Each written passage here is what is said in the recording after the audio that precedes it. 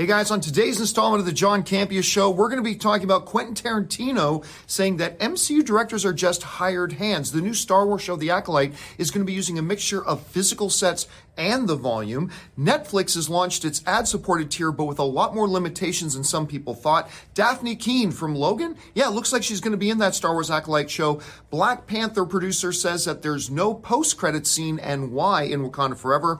Harry Potter wants new movies coming to WB, but at the same time, WB is saying they may not want any more Fantastic Beasts film. That, and the report saying that Black Adam is getting banned in China. That and a whole bunch more. The John Campea Show starts right now.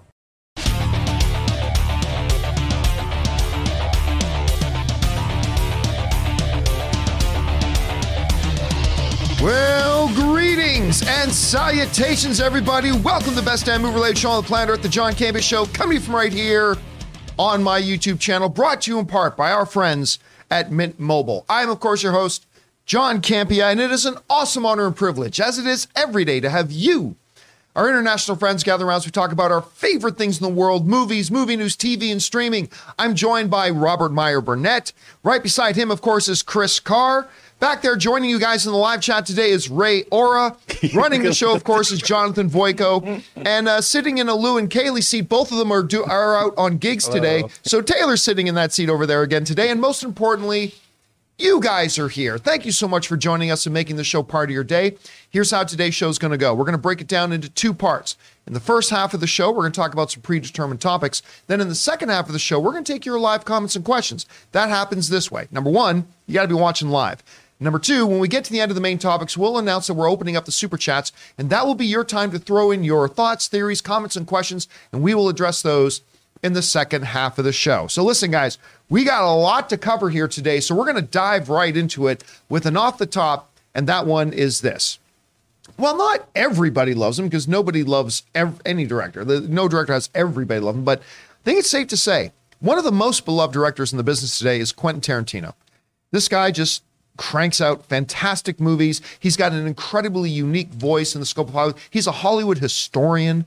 Like, he appreciates and adores and gives a lot of honor to the history of Hollywood, all that kind of stuff, which is why some people got really excited when whispers came out that he was going to be doing a Star Trek movie. That, of course, never really came to fruition. Maybe it still will at some time. Maybe it won't. But here's something interesting. So Quentin Tarantino, he was out promoting his new book, because he's got a new book out. He's out doing the promo tour.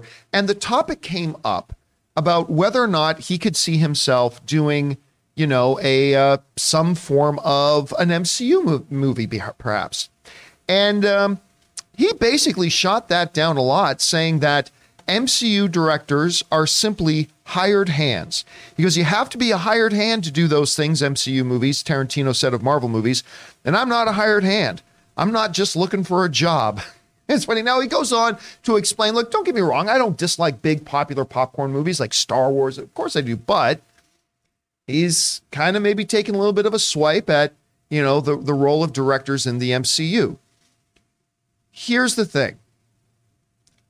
He's not wrong. To a degree, he's not wrong. Look, we've talked for a long time about the fact that in Marvel and in the MCU, whereas everybody always complains, the studio shouldn't interfere, the director is the artistic genius and the directorship. Well, guess what? The most successful franchise of all time, the MCU, is not director run. And it's the most studio interference studio there is. There is no other studio that has more studio interference than MCU and Marvel, because Kevin Feige, make no mistake, while it is getting too big for him to have his hands on every little thing going on, but Kevin Feige's the guy in charge, and he will dictate what the story direction and all that kind of stuff is. And anything big or wild you want to do in your movie as a director, well, that's got to go by Kevin Feige.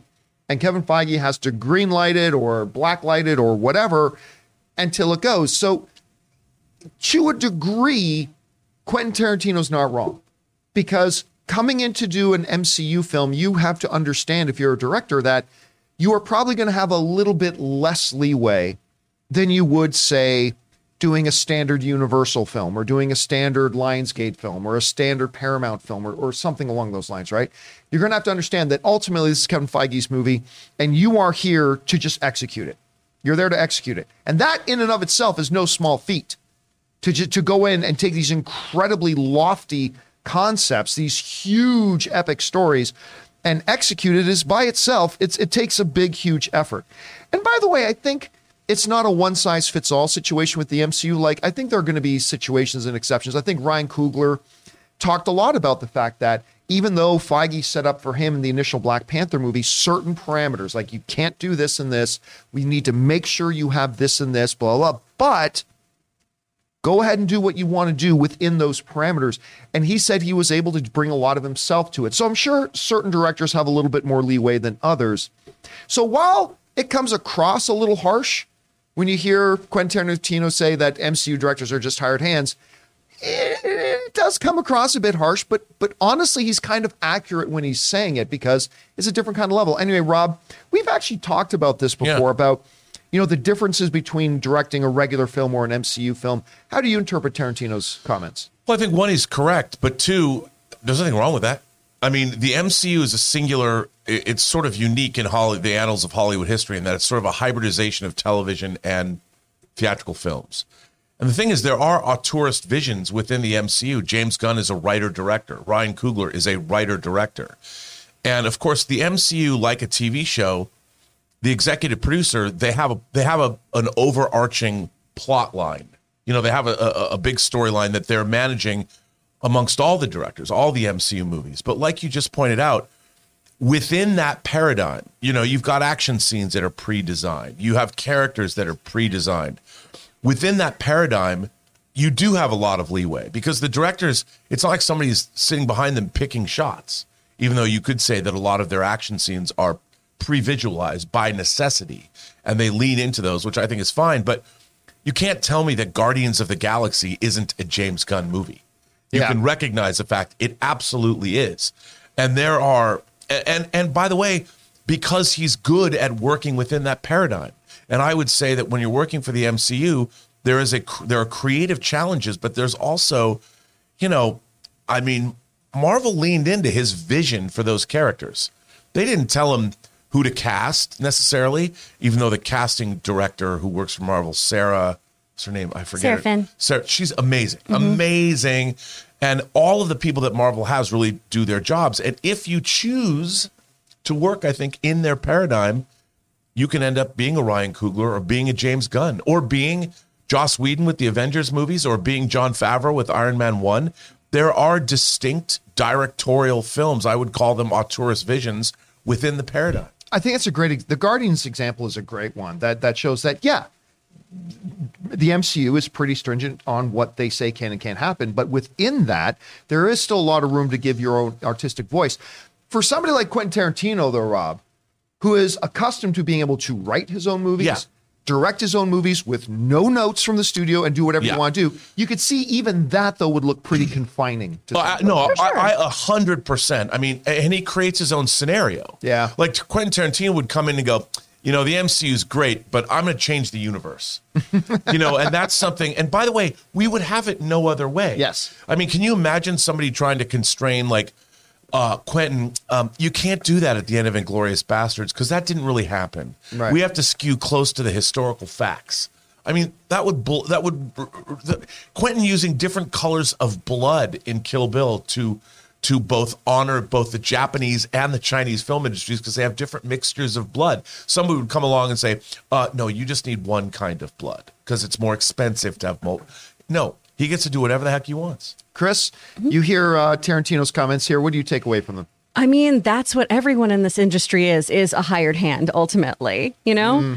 And I understand his perspective on this, right? Because he is an auteur. I also think there's a better way to say that because it does feel like it's meant to be an insult or a slight to other people who are doing it. Maybe that wasn't what he was meant to say. You know, Quentin Tarantino's not known for being like a beat around the bush cuddly kind of guy, right? He's pretty direct about his feelings and thoughts. But I just think, you know, and I can only come from this as a writer and an actor, is, you know, I'm always a hired hand. And it usually is, how am I going to play in this sandbox? Now, for a director, I'm sure that is a very, very different ideology because you do get to have more of your unique vision brought to a project. But, I mean, then don't play in the sandbox. That's fine. You can go build your own.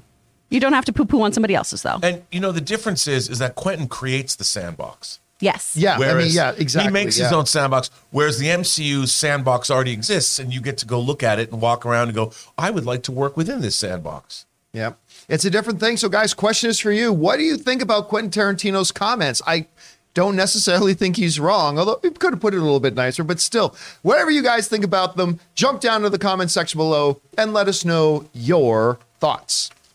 All right, guys, with that down, let's get into our Mint Mobile hotline question of the day. If you guys have a question for the show and you'd like to hear your sultry voice on our show, go ahead and call the hotline number anytime at 951-268-4259. Call it on up, leave your voice message, and maybe you'll hear it on the show. So, Jonathan, what is our hotline question today? Hey, John and crew. It's Brandon from Central Valley. Just saw pictures from the Acolyte set. They say they're going to use the volume technology and large set. What are your guys' thoughts? Thanks. All right, Brandon, thanks a lot for sending that in. And, going back a couple of years now to that big Disney Investor Day call that was bigger than any Comic-Con or anything like that as far as dropping bombs. I mean, they just unloaded at that thing. It was incredible. But with all of the Star Wars announcements, none of them excited me quite as much as the Acolyte. The idea of looking at it from the dark side and just the concept of it, I thought was fabulous. Now, that was years ago, and we're only now starting to get the ball rolling. And we're going to be talking about the Acolyte and some of its casting a little bit later as well. But one of the really interesting things is, as we've seen the evolution of Disney Plus, we saw them coming out of the gate with The Mandalorian with really leaning into the volume.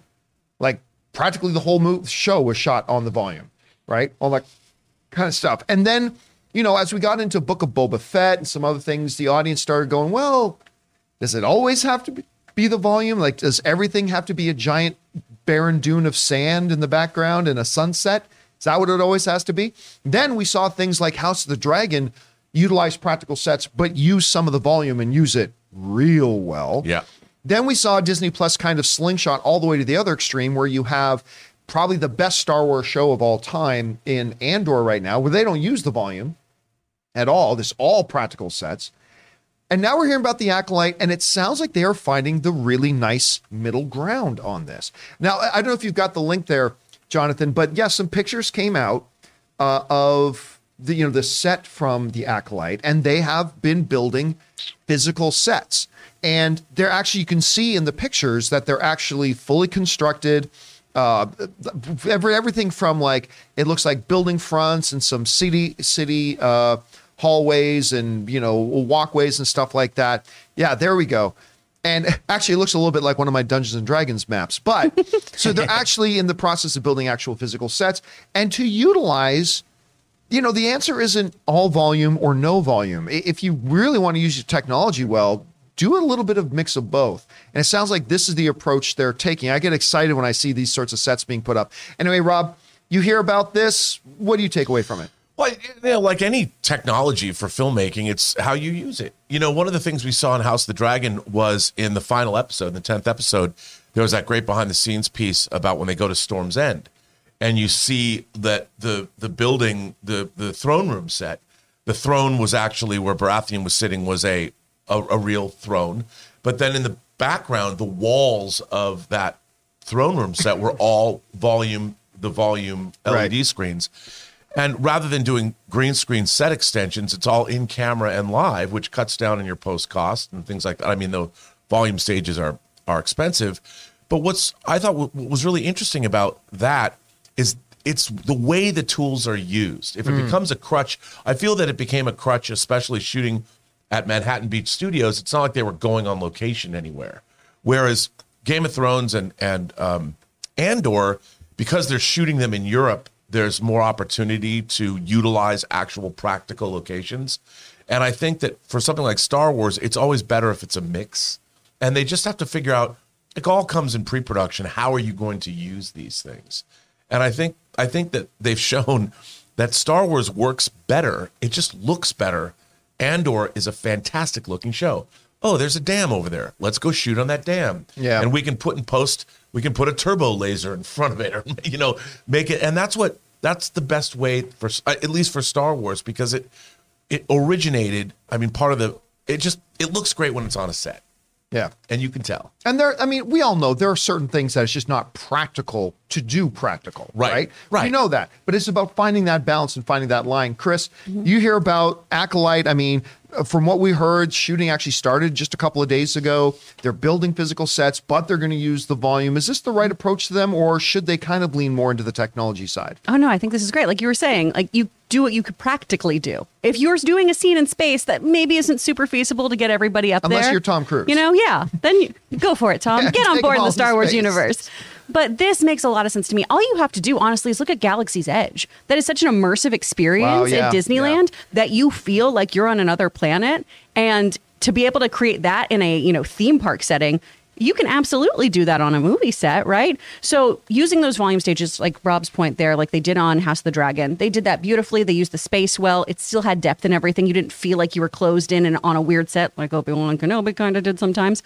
But the more you can have these practical environments, the more we're going to buy into it. And your performers are going to buy into it too. Yeah, It's like a good D&D campaign, right? If you cannot immerse yourself into that environment and story, you're not buying into the narrative. And so all of your players need to buy into that narrative, so your audience does too. And I remember one of the things that Ewan McGregor said in talking about the Obi-Wan series is that, like, when they were standing actually in a physical set, he talked about the fact that you're able to get more out of yourself as an actor when you can actually see and feel. So absolutely the volume, green screen, 100% when that's what's needed. Yes. But otherwise, you get some real big benefits from going physical. Anyway, guys, what do you think about this? It sounds like the Acolyte and maybe the Disney Plus shows overall are going to learning how to kind of balance using the volume instead of just 100% leaning on them like they have in some shows.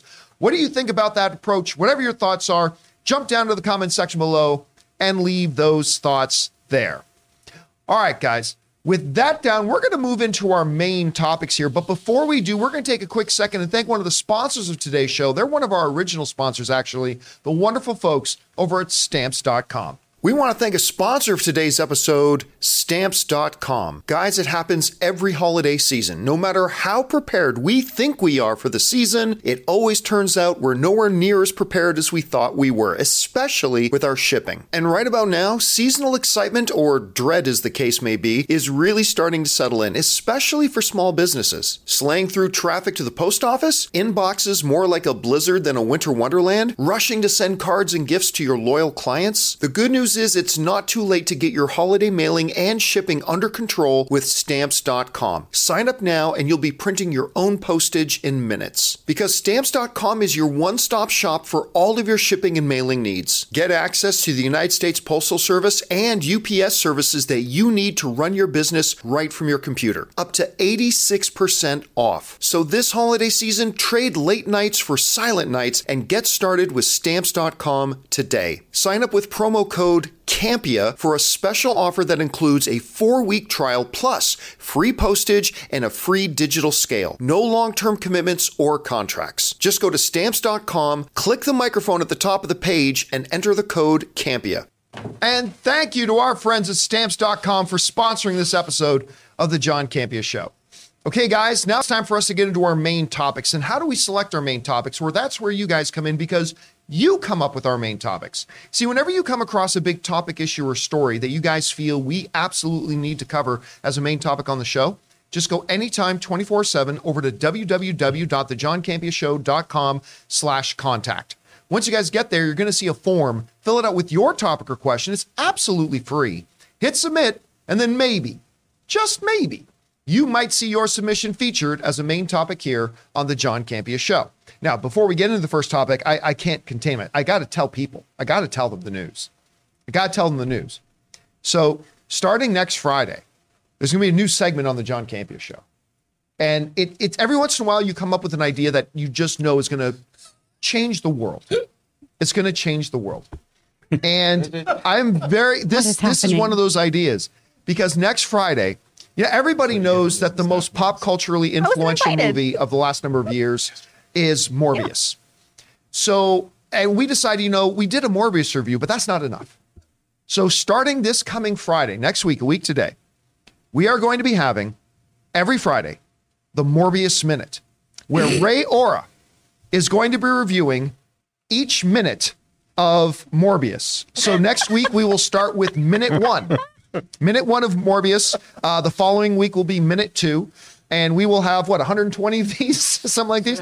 The Morbius Minute starts on Friday. Extensive look. With Ray Orr. An extensive look, in-depth. Through the eyes of Ray someone Orr. who hasn't been able to get through To the eyes of someone who can't keep theirs open for this movie. Morbius. That's right. So Friday, Morbius Minute. Stay tuned, guys. Let your friends know. Let your family know. This is a generational kind of thing. So my mom can't wait. I told her. Everybody's excited about it. I tell you what, Morbius Well, Minute. it will be generational because it's going to take a generation to get through. Yeah. It is. It's going to take some time to 2024. We're going to be going through the Morbius Minute. Anyway, guys, with that down, let's get into these main topics, shall we? Chris, what is our first main topic today? Our first topic is from Peter McCluskey. Hey, John and crew. Big fan of you since Jedi Council days and love what you've done with your own channel. Thank you. Such a great show now with the whole team adding so much. Jeff Snyder has just indicated that he has heard that Daphne Keane is in talks for The Acolyte. I'm a big fan of the actress in Logan and his Dark Materials, even if the show is a little lackluster, and would be thrilled if she was playing a big part in the show. I'd also heard, though, that The Acolyte has already begun shooting. Seems late in the day to still be in talks with potential new cast members, especially someone of her caliber you'd expect would have a significant role. What do you guys think? All right. Thanks a lot for sending that in, Peter. Well, let me start with that last part. An actress of her caliber. I like Daphne Keane very much. She's very good, but let's not pretend like she has Cate Blanchett's resume, right? She's done a couple of things. She's done a couple of things really well, and we all like her. But it's not like, again, it's not like she's Cate Blanchett. It's like, well, if you're bringing an actress of her caliber on, it has to be a big, elaborate role. She's done two things people can name. But I really like her, and I'm excited for it. But yeah, from what I've heard as well, The Acolyte actually started shooting just a couple of days ago. And the reality is that when we hear about a piece of casting news and whatever, the reality is just like when I clap my hands right now, by the time you see it, it actually happened about 12 seconds ago because there's a bit of a delay that happens between when something happens here on set and when it actually gets to your screen, about 12-second delay, right? When it comes to casting news, there's a bit of a delay. Like by the time we hear a piece of casting has happened, the casting itself probably happened 2 months earlier, 3 months earlier, whatever. That's not always the case, but it's often the case. So, and also not to mention, these projects, they shoot for a long time. So there may be a character or whatever that doesn't actually start being on set until like episode 2 or 3 or 4, where they can drag their heels a little bit more before they get somebody in. So look, just because we're hearing about Daphne Keane coming into The Acolyte now does not necessarily mean it's a quick cameo or anything like that. It could very well be a significant role.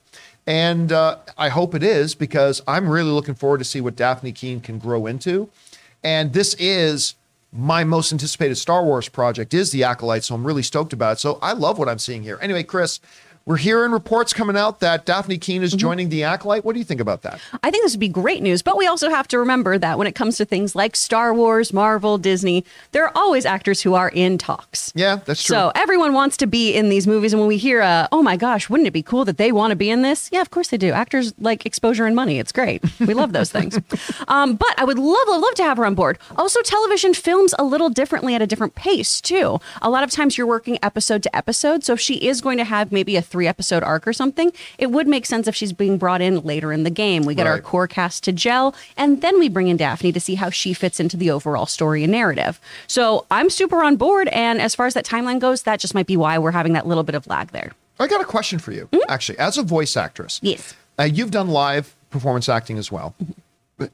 Have you noticed a difference in the time frame of how close to a project starting that you actually get cast in a live action scenario versus in a voice acting scenario? So it's like, is it normally like one day before, your recording needs to happen or a month before? Like, what's the usual time frame there? So for voiceover, for when it's commercials or a new video game or something like that, or excuse me, a dubbed video game, it's pretty quick, right? Where I'm getting that thing as the product's already been done, right? And I'm just putting my voice over the final layer. So it happens very, very quickly. So like from the day I give you the call and say, you got the job. Yeah. When are you in front of a microphone? I'll probably go in 3 days later. Oh, wow. Okay. So and then that's go short of a record my window. stuff. Now, if it's a brand new animated project or a video game, that's going to be a much longer thing because we're creating all the animation and everything to go along with it typically, right? Especially if we then get into mocap and they have to capture my face and everything. On camera work, commercials, that comes out really, really quickly, right? TV and film, we are so way down the pipeline where it's been years. And then I'm just like, oh, and you cut my scene. Well, all right. I remember Erin Cummings, who will be back on the show in a couple weeks. She's off. Filming. What is she shooting right now? Because she's shooting two things right now. I was going to say, it's not Nancy Drew. It's something else right now. She's shooting Nancy Drew and she's shooting FBI. Oh, yes, that FBI show. So, but she'll be back in a couple of weeks. But I remember, like, when she got cast to be in that Will Smith movie, King Richard, it was, I mean, she literally had to wait a year and a half.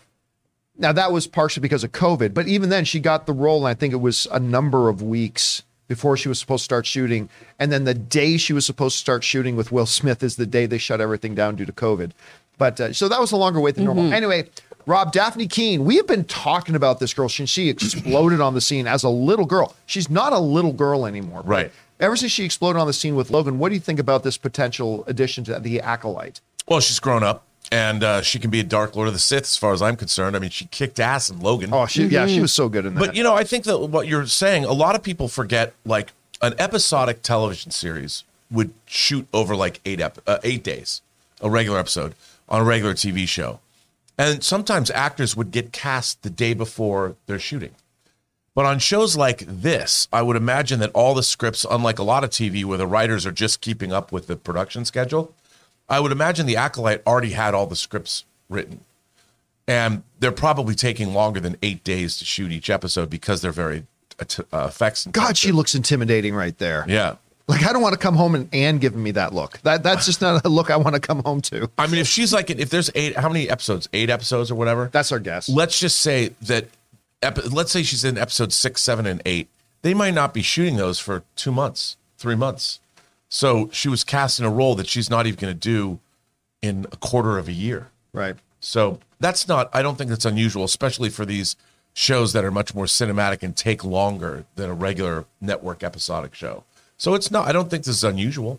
I think it's great. I can't wait to see her in the role. Yeah, I just can't wait to see this show. I still have no idea when it's coming out. I can't wait either. But I've been waiting for it for a couple of years already. All right, guys, the question is for you. What do you think about this? Logan's Daphne Keene, it sounds like she's going to be joining the new Star Wars show, The Acolyte, which I've been really excited about. Do you like the addition? Do you think she'll do well in it? What type of role do you think she's going to be playing? Whatever you guys think, jump down to the comment section below and let us know your thoughts. All right, guys. With that down, let's move into main topic number 2, shall we? Chris, what is our second main topic today? Our second topic comes from Aaron from the UK. Hi, team. Netflix's ad tier subscription service has now come into force, and for people on the lowest tier, they will not be able to watch things such as The Crown, House of Cards, and so on. Is this fair? What are your thoughts? We weren't told about this. Thanks. All right, Aaron, thanks a lot for saying that in. And well, first of all, to be fair to Netflix, they did tell us about this. I remember when we covered this story going back a couple of months now, that when Netflix launched this ad-supported tier, they did say, they said right out in their statement that there are going to be some titles that do not carry over into the ad-supported tier, and that they'll work on that over the coming years to try to clear up all the licensing rights, so everything will be. But you're not wrong. So the new ad-supported tier of Netflix has launched, and this is a new era. I think it's $7. I think it's $6.99 or $5. I can't remember exactly what the number is, but it's something about half the price of what having regular Netflix will be. The trade-off, of course, is that you're going to get some ads. And as we found out, there's a lot of people who don't mind that if it means paying a cheaper price for it.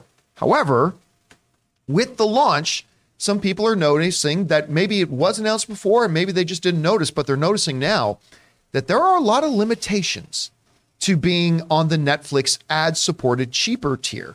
This comes to us from the folks at Variety who write the following. Among the shows not available currently with Netflix Basic with ads are Arrested Development, House of Cards, Peaky Blinders, New Girl, The Magicians, The Last Kingdom, I love that, The Sinner, Good Girls, The Good Place, and Friday Night Lights. Ooh, Rob, I know that one's going to sting you. Movies that are unavailable on Netflix are things like Skyfall, 28 Days, The Imitation Game, and The Bad Guys. Another limitation with the Netflix basic ad plan is that subscribers do not have the ability to download titles for offline viewing like you do with a regular subscription. Users on the tier are limited to a single stream at a time, as with the Netflix basic tier. According to Netflix, the ad-supported service will run approximately 4 to 5 minutes of ads per hour. Another limitation that's not listed here is the fact that if you are on the ad-supported tier for Netflix, you are limited to 720, not even full 1080 HD, and don't even think about 4K, but your stream is going to be limited to 720, which is a limitation in other areas of Netflix as well. So no downloading for offline viewing, only 720p maximum resolution, a number of titles that you can't get, single streaming things. So those things do start to add up. I will say this, though. The 4 to 5 minutes per hour is a delightful surprise. Because if you watch like Hulu with ads, like in a 30-minute show, you're going to get 8 minutes in a half hour. They are doing like 4 to 5 minutes per full hour. That's 2 to 2.5 minutes per half hour. That's actually way better than most other ad-supported things. So I got to say, while there are also a lot of really almost draconian limitations on this ad-supported plan, the number of ads you got to sit through is surprisingly small. Anyway, Chris, you hear about this. Do you think this sounds fairly limiting? Which limitations stand out to you the most? And do you think this still makes for a good overall deal? I honestly think this isn't that bad if you're not paying the higher tier. And this is where I'm at right now. And maybe I'm going to reevaluate this. But if I want to watch New Girl, I just, yell at Logan and we reenact stuff. I'm so glad I almost got you to spit take with that. I was halfway into the sip of my soda. For those of you who don't know, my husband is a real life Nick Miller. His photo ID really is just a various collage of Nick Miller moments. He has a 2-digit credit score. It's the same, just like Nick. Does he just crack and creak when he stands up? He does. He does. When he had the whole bit on the show about where it was no one uses minutes anymore or more, Nick, Logan turned and looked at me and went, people don't use minutes on their cell phone plans anymore? So I'm good on that. But I mean, if you want to get those nicer things, then you can get the higher tier. Now, I understand that most people are paying for various streaming services and that all can, get on top of each other. And then you are paying more for cable ultimately, right? And that was the whole thing with cutting the cord is we were saving money and we were only getting what we wanted. Well, now if you want those things, you got to pay a little bit more. I get why they're doing it. Yeah, they bring up the question, is it fair?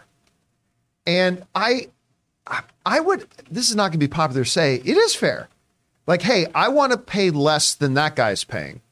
Okay, you can pay less, but you will get a few less things. I mean, it should be pointed out here, too, that with all those titles that we read and whatever, the vast, vast, vast majority of Netflix's catalog is available to, vast majority of the catalog is available to people on the ad-supported plan. The ones to me that stand out more limiting are the 720. The 720 to me is a rather big one. I don't care all that much about 4K. It'll look blurry. If you have a 4K TV, it's going to look blurry. Mm-hmm. I think the visual difference between 720 to 1080 is far greater than the visual difference between 1080 and 4K, even though 4K is technically 4 times the pixels.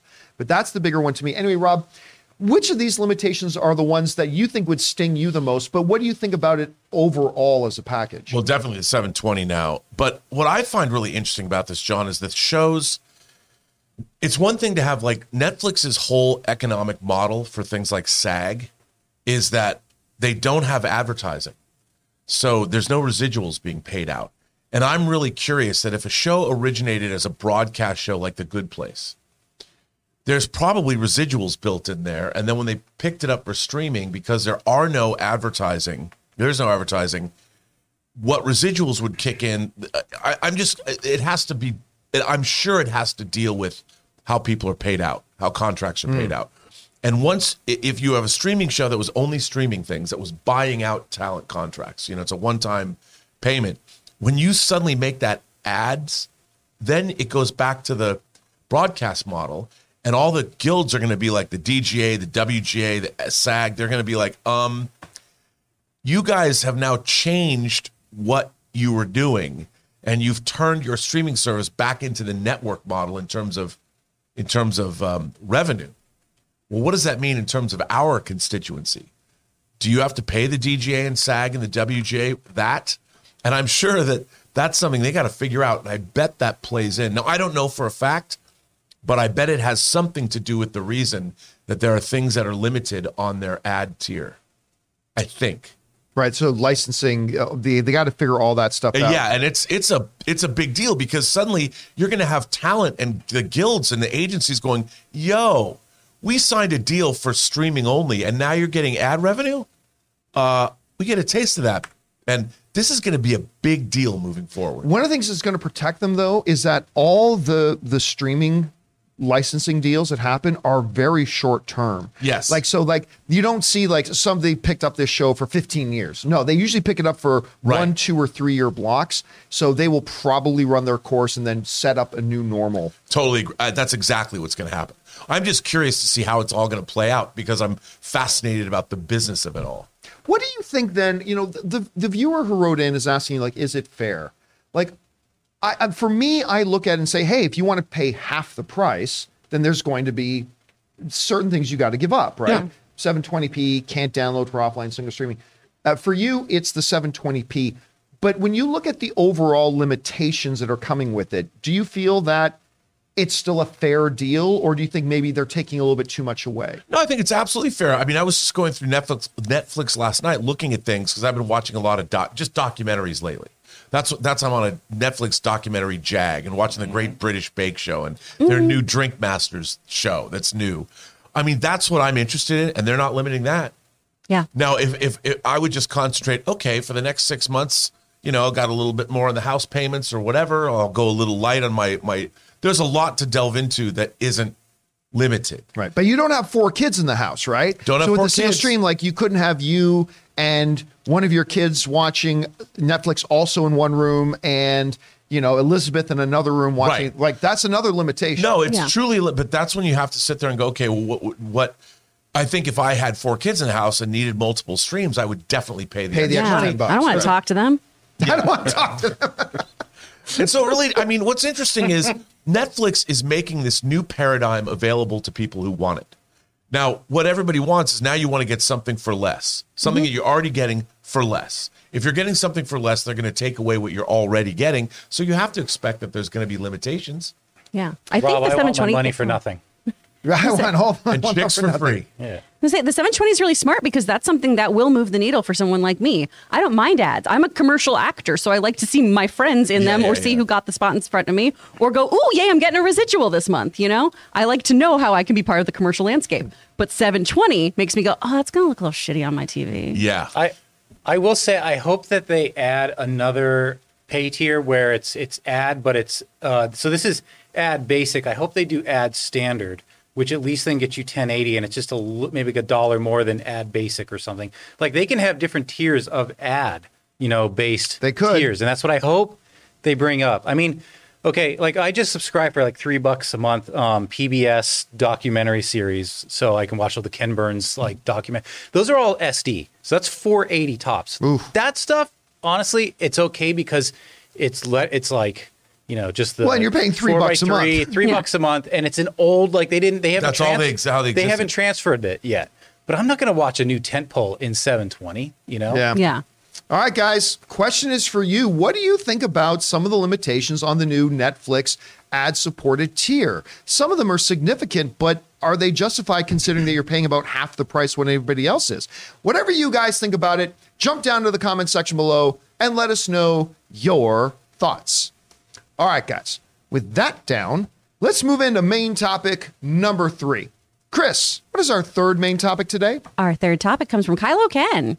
Hi, John and crew. I saw a story on Yahoo's Entertainment News that the producer of Black Panther Wakanda Forever said there was going to be not going to be an end credit stinger at the end of the movie, and that despite the rumors, it never was going to have one.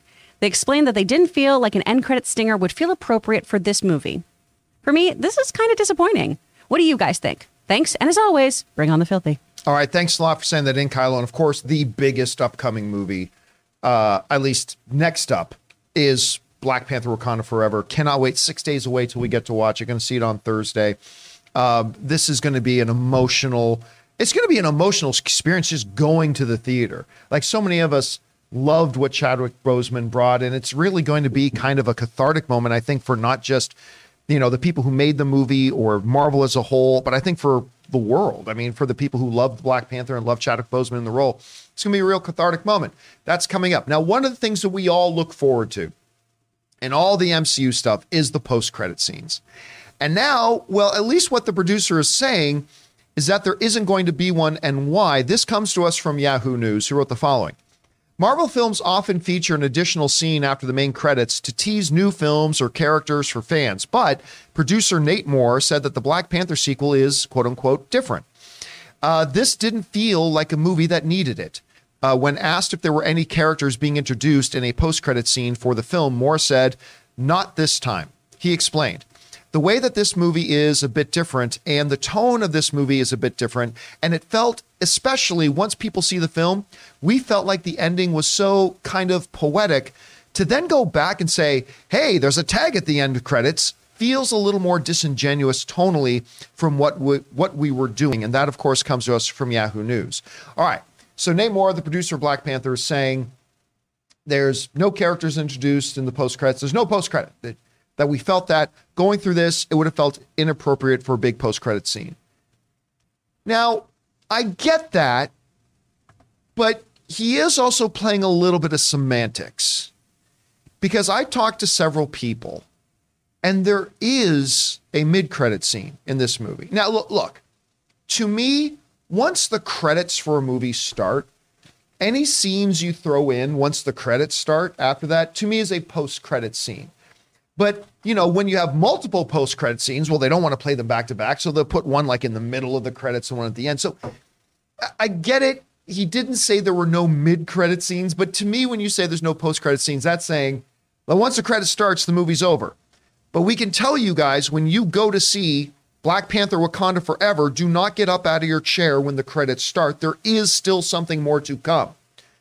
But once that happens and the credits continue, then you are safe to get up and go home, because there is no credits coming at there is no scene coming up at the very end of the credits. Now, I know some people are going to scream at me, "You're spoiling it. I wanted to find out if there was one." Well, whatever. Cry me a river. So yes. So there, you can stick around to watch a mid-credit scene, but once that mid-credit scene is done, you're free to go. I completely get what he's saying, though, too. That, at the end of, there's certain movies when they end, you kind of feel like, yeah, maybe this one doesn't need some kind of tag at the end or something like that. I mean, they are still doing with a mid-credit scene.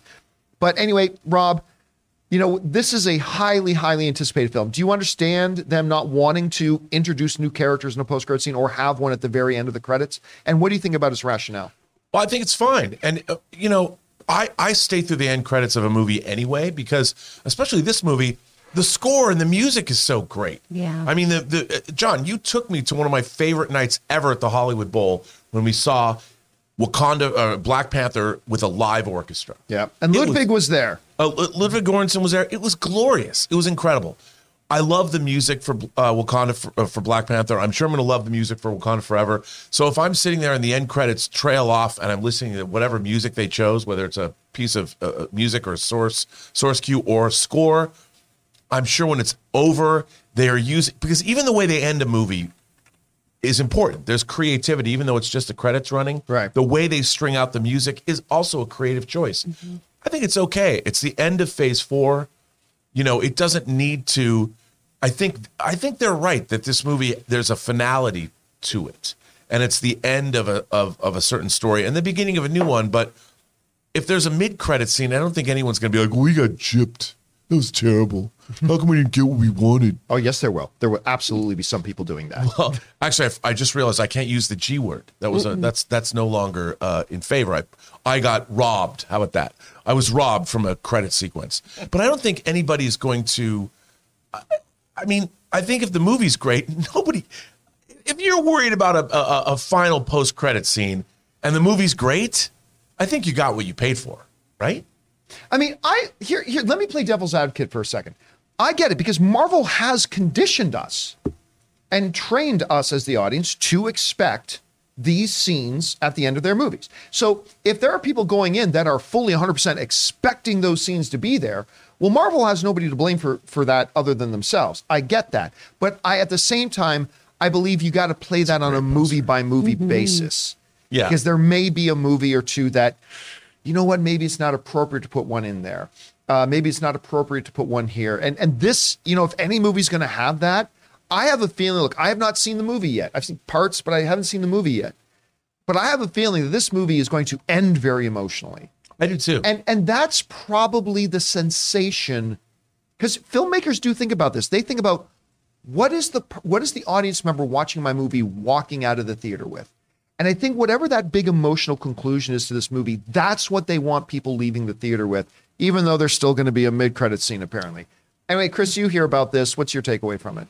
I mean, it seems very reasonable for how they want this movie to end and everything and leave you with those closing thoughts and everything. I'm like Rob, I stay till the end. I like to take pictures of the end credits and send them to my friends, like for Doctor Strange, or it was, oh, Kim Graysick, head of makeup. Okay, here you go, and send it off because I love that. But I thought you just like to say the copyright notice at the end. Now, look, this film is protected. No animals were harmed. I'm so happy. But I like to do that to just let my friends know that I appreciate their behind the scenes work, right? Because I do. All filmmakers, every aspect, every hired hand on a film is very, very important. I'm going to be real honest too. Phase 4, and you all know I'm a Marvel girl. The end credits have been almost all meaningless. Yeah. There have been very few where I've gone, I'm so glad I sat here. There have been things where I just go, oh, yeah, that's going to be so-and-so. The end of Doctor Strange with Bruce Campbell. That was such a waste. And I love Bruce Campbell, but it was just... I love Bruce Campbell, too. Okay. The best one they've done was Shang-Chi. Like, the best thing they did with their post-credit stuff was Shang-Chi. Yeah. Like, that's easy. I also, obviously, Black Adam, but that's DC. That's not Marvel. But, yeah, anyway, Ray, I know when a movie's over...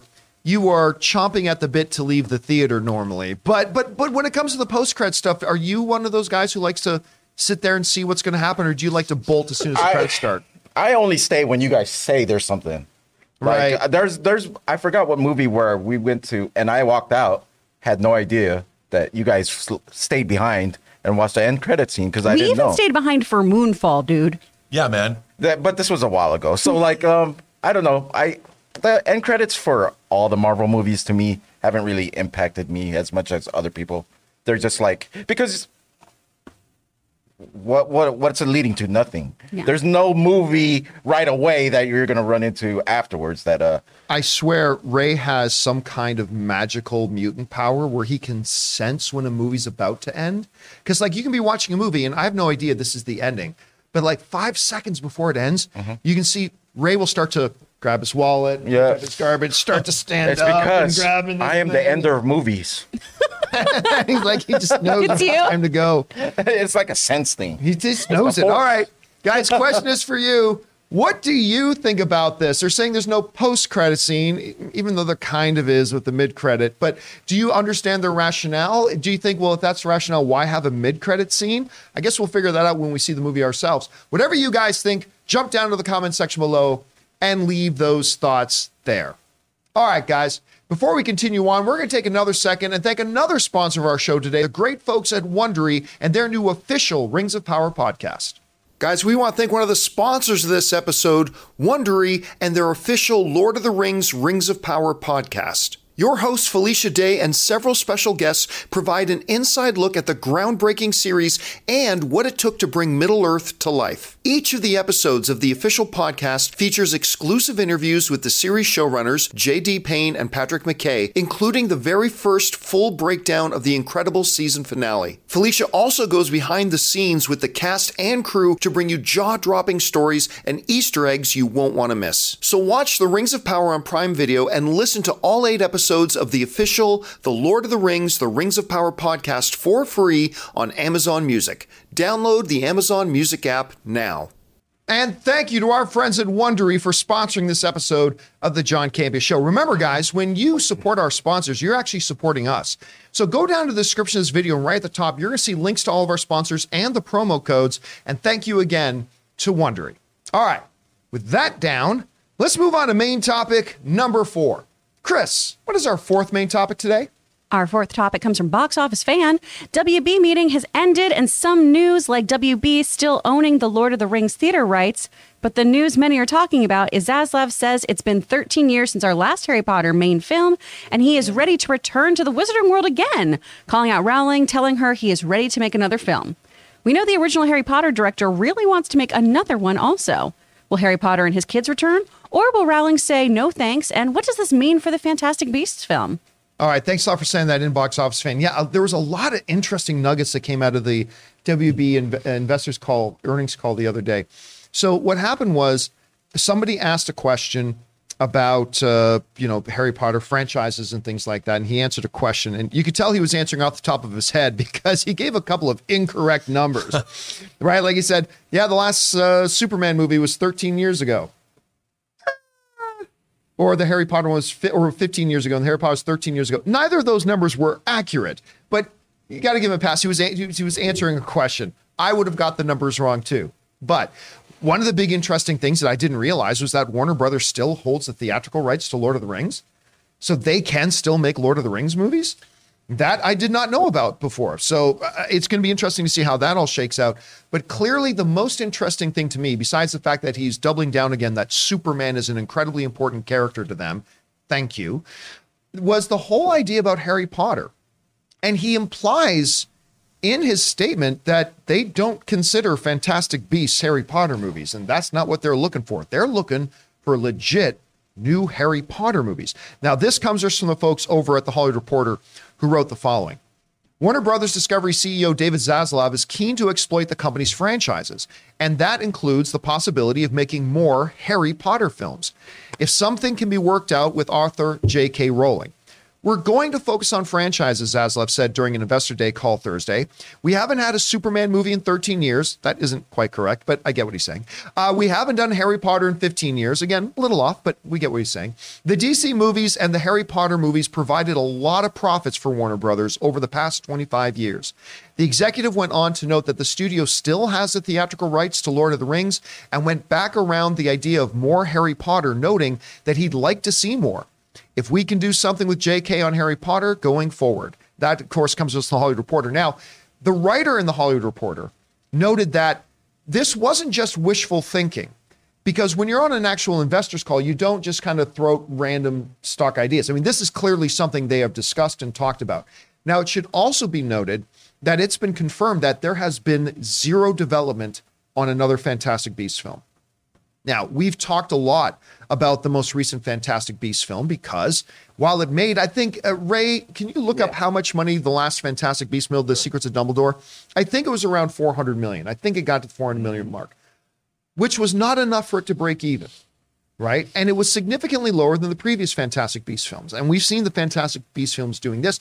And the funny thing is, I actually quite like the last Harry Potter. I like The Secrets of Dumbledore. I had fun with that. What number were you looking for? The worldwide total box office number. It's 405 million. So right around that $400 million mark. Not enough for it to break even, and a significant step down, despite the fact that I thought it was actually a pretty good movie. But in the question that's come up a lot lately, is like, do you think they're going to do another one? It doesn't look like it. They've done zero movement, no development on another one, and it's been a little while. But he is clearly very interested in doing more Harry Potter. How realistic is that? Well, on the surface, I would say probably not all that realistic. On the surface. One of the big reasons is, of course, is that, we just heard Daniel Radcliffe, who is Harry Potter, recently talk about why he wouldn't want to be in an MCU movie because he doesn't want to sign up for long-term things anymore. So, I mean, there's that. There's been some apparent strife between, it doesn't look too major, but still it's there between like the cast and J.K. Rowling because of whatever social stances that she has on different things. So there's that. There's the whole thing about, is it cost prohibitive these days? Because if you want to make another Harry Potter movie now with that Harry Potter cast, guess what?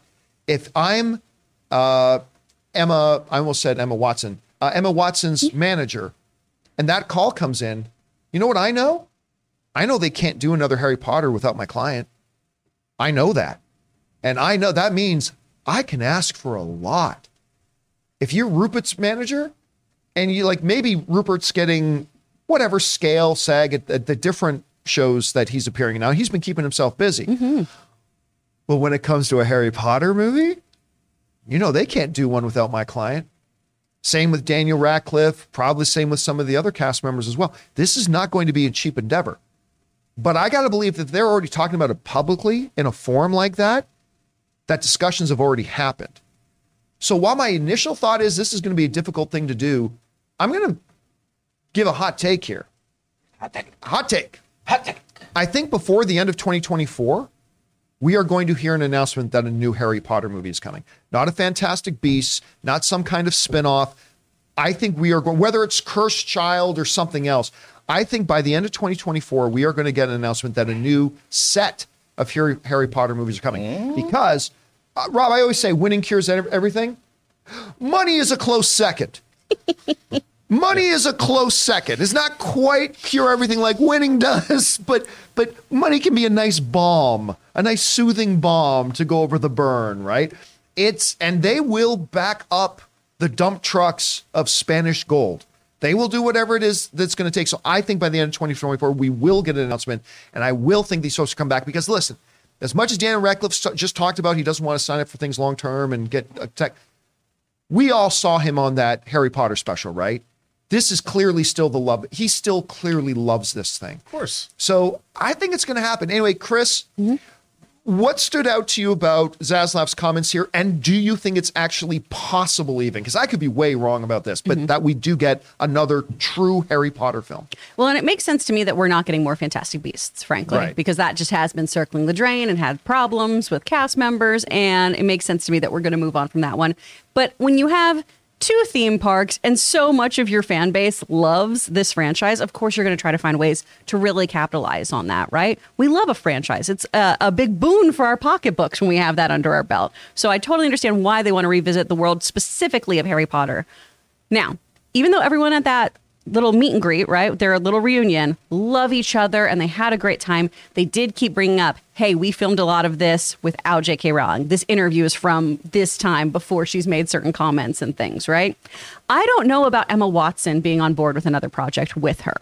I feel like that's going to be a big negotiation issue here. Now, the other thing is, if Daniel Radcliffe doesn't want to do another franchise, I feel like your only move really to keep Harry Potter in the mix is to do The Cursed Child and do an adaptation of that for film, which is totally feasible. And then you don't have them as the front and center kids, right? They're the grown-ups. We're focusing on their children a bit more. And while they have large, juicy roles in that, it's not like they're going to do 4 movies based on The Cursed Child. I don't think they would, at least. So I feel like this is all feasible. There's just a lot of different things that are going to have to come together for all of those core cast members to come back on board. I wonder about The Cursed Child, though, because I got two thoughts. Number one, it seems like the general Harry Potter fandom did not love The Not in Cursed love Child. with it. No. The other part is I wonder if there would be a little bit of Star Wars sequel trilogy-isms to it where, like, the people don't want to see Luke and Han and Leia playing backseat to a bunch of new characters. I mean, I love The Force Awakens, but still. And, like, I came to a Harry Potter movie to see Harry and Potter. Hermione and that, and not You could these totally children. do when he's an Aurora, right? When he's actually one of those people who's working for Right. the ministry. When Hermione's working to become Minister Magic. You could do a whole bunch of that stuff that would be really, really interesting. But again, can you do those as one-offs, or do you have to entice them? Hey, come back to this franchise. Remember that franchise where you were drunk on set as a child? Come back. Come back. Back to that. Rob, what do you think? Could we get more legit Harry Potter movies? I think the only way that we are going to get any more Harry Potter movies is if J.K. Rowling writes a new Harry Potter book first. I think anybody is silly not to do another Harry Potter book. J.K. Rowling has been writing her other series of books under a pen name. I think that if there is another Harry Potter book, by solidifying her control over the franchise, the problem is if it becomes a movie-only thing, in a way, like she has to oversee it and all, I think she would rather plant her flag and go, okay, I'm going to write a new Harry Potter trilogy, and you have to adapt what I write. And then she keeps control unto herself, which is what, I mean, they made a great deal with her. A woman named Diane Nelson really was instrumental in getting Warner Brothers locked into the Harry Potter franchise. But I think that J.K. Rowling would want to write a new trilogy of books before they make them into movies. I think J.K. Rowling has probably already been doing that. let's not forget that the Harry Potter game that's coming out, that Legacy of Hogwarts. I don't know if that if that gets really hot, they might. And what story is that? The J.K. Rowling. I think it's an original thing. Yeah, it's a sandbox. So game, maybe they could do something like that, where it's just like a complete. What do you call those calendars that around Christmas Advent time? calendars. Advent calendars. You have the little candy, and practically has an advent calendar counting down to that Harry Potter. That game looks so good. And just on something you tagged on there for a second, Rob, I don't doubt it for a second that she's already writing a new series of Harry Potter. And you know what? She's probably been doing it for a long time. Yeah. Because like you said, I mean, unless, of course, look, true artists, true creative people, we've talked about this with Quentin Tarantino, they have to do something. You know, Tarantino's published his second book. He said he wanted to be an author. He's continued to do that. I think that the idea of these kids growing up and what they become as adults is too enticing for a writer to not jump into that. Especially when we've seen other franchises get messed up by other people, because she knows that it's eventually one day someone's going to figure out a way to wrest that from her. And I think if she's smart, she would do 2 new trilogies or more books and take Harry Potter through his entire life, so no one can then do anything to it. If I were her, that's what I'd do. All right, guys. Question is for you. What do you think about this? I mean, it looks like Warner Brothers isn't all that interested in the Fantastic Beasts series at this point. I get it, and I kind of agree, even though I personally would have liked to have seen another one, but I totally get the rationale for not doing it. But they do seem pretty laser focused on wanting more Harry Potter. Do you think it can actually happen? Do you think it would be successful if they did? I think they'd be printing money hand over fist. But whatever you guys think, jump down to the comment section below and let us know your thoughts. Okay, guys. With that down, let's move into main topic number 5. Chris, what is our 5th main topic today? Our 5th topic comes from Boonstag. So there's a rumor going around. Oh, you did? Yeah. There's a rumor going around on Reddit, see box office, that Black Adam has been banned from releasing in China because in a GQ interview with Pierce Brosnan, he is shown wearing a necklace he was given by the Dalai Lama.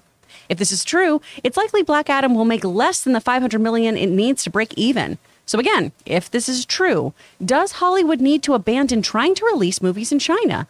And does this mean that Black Adam was a flop?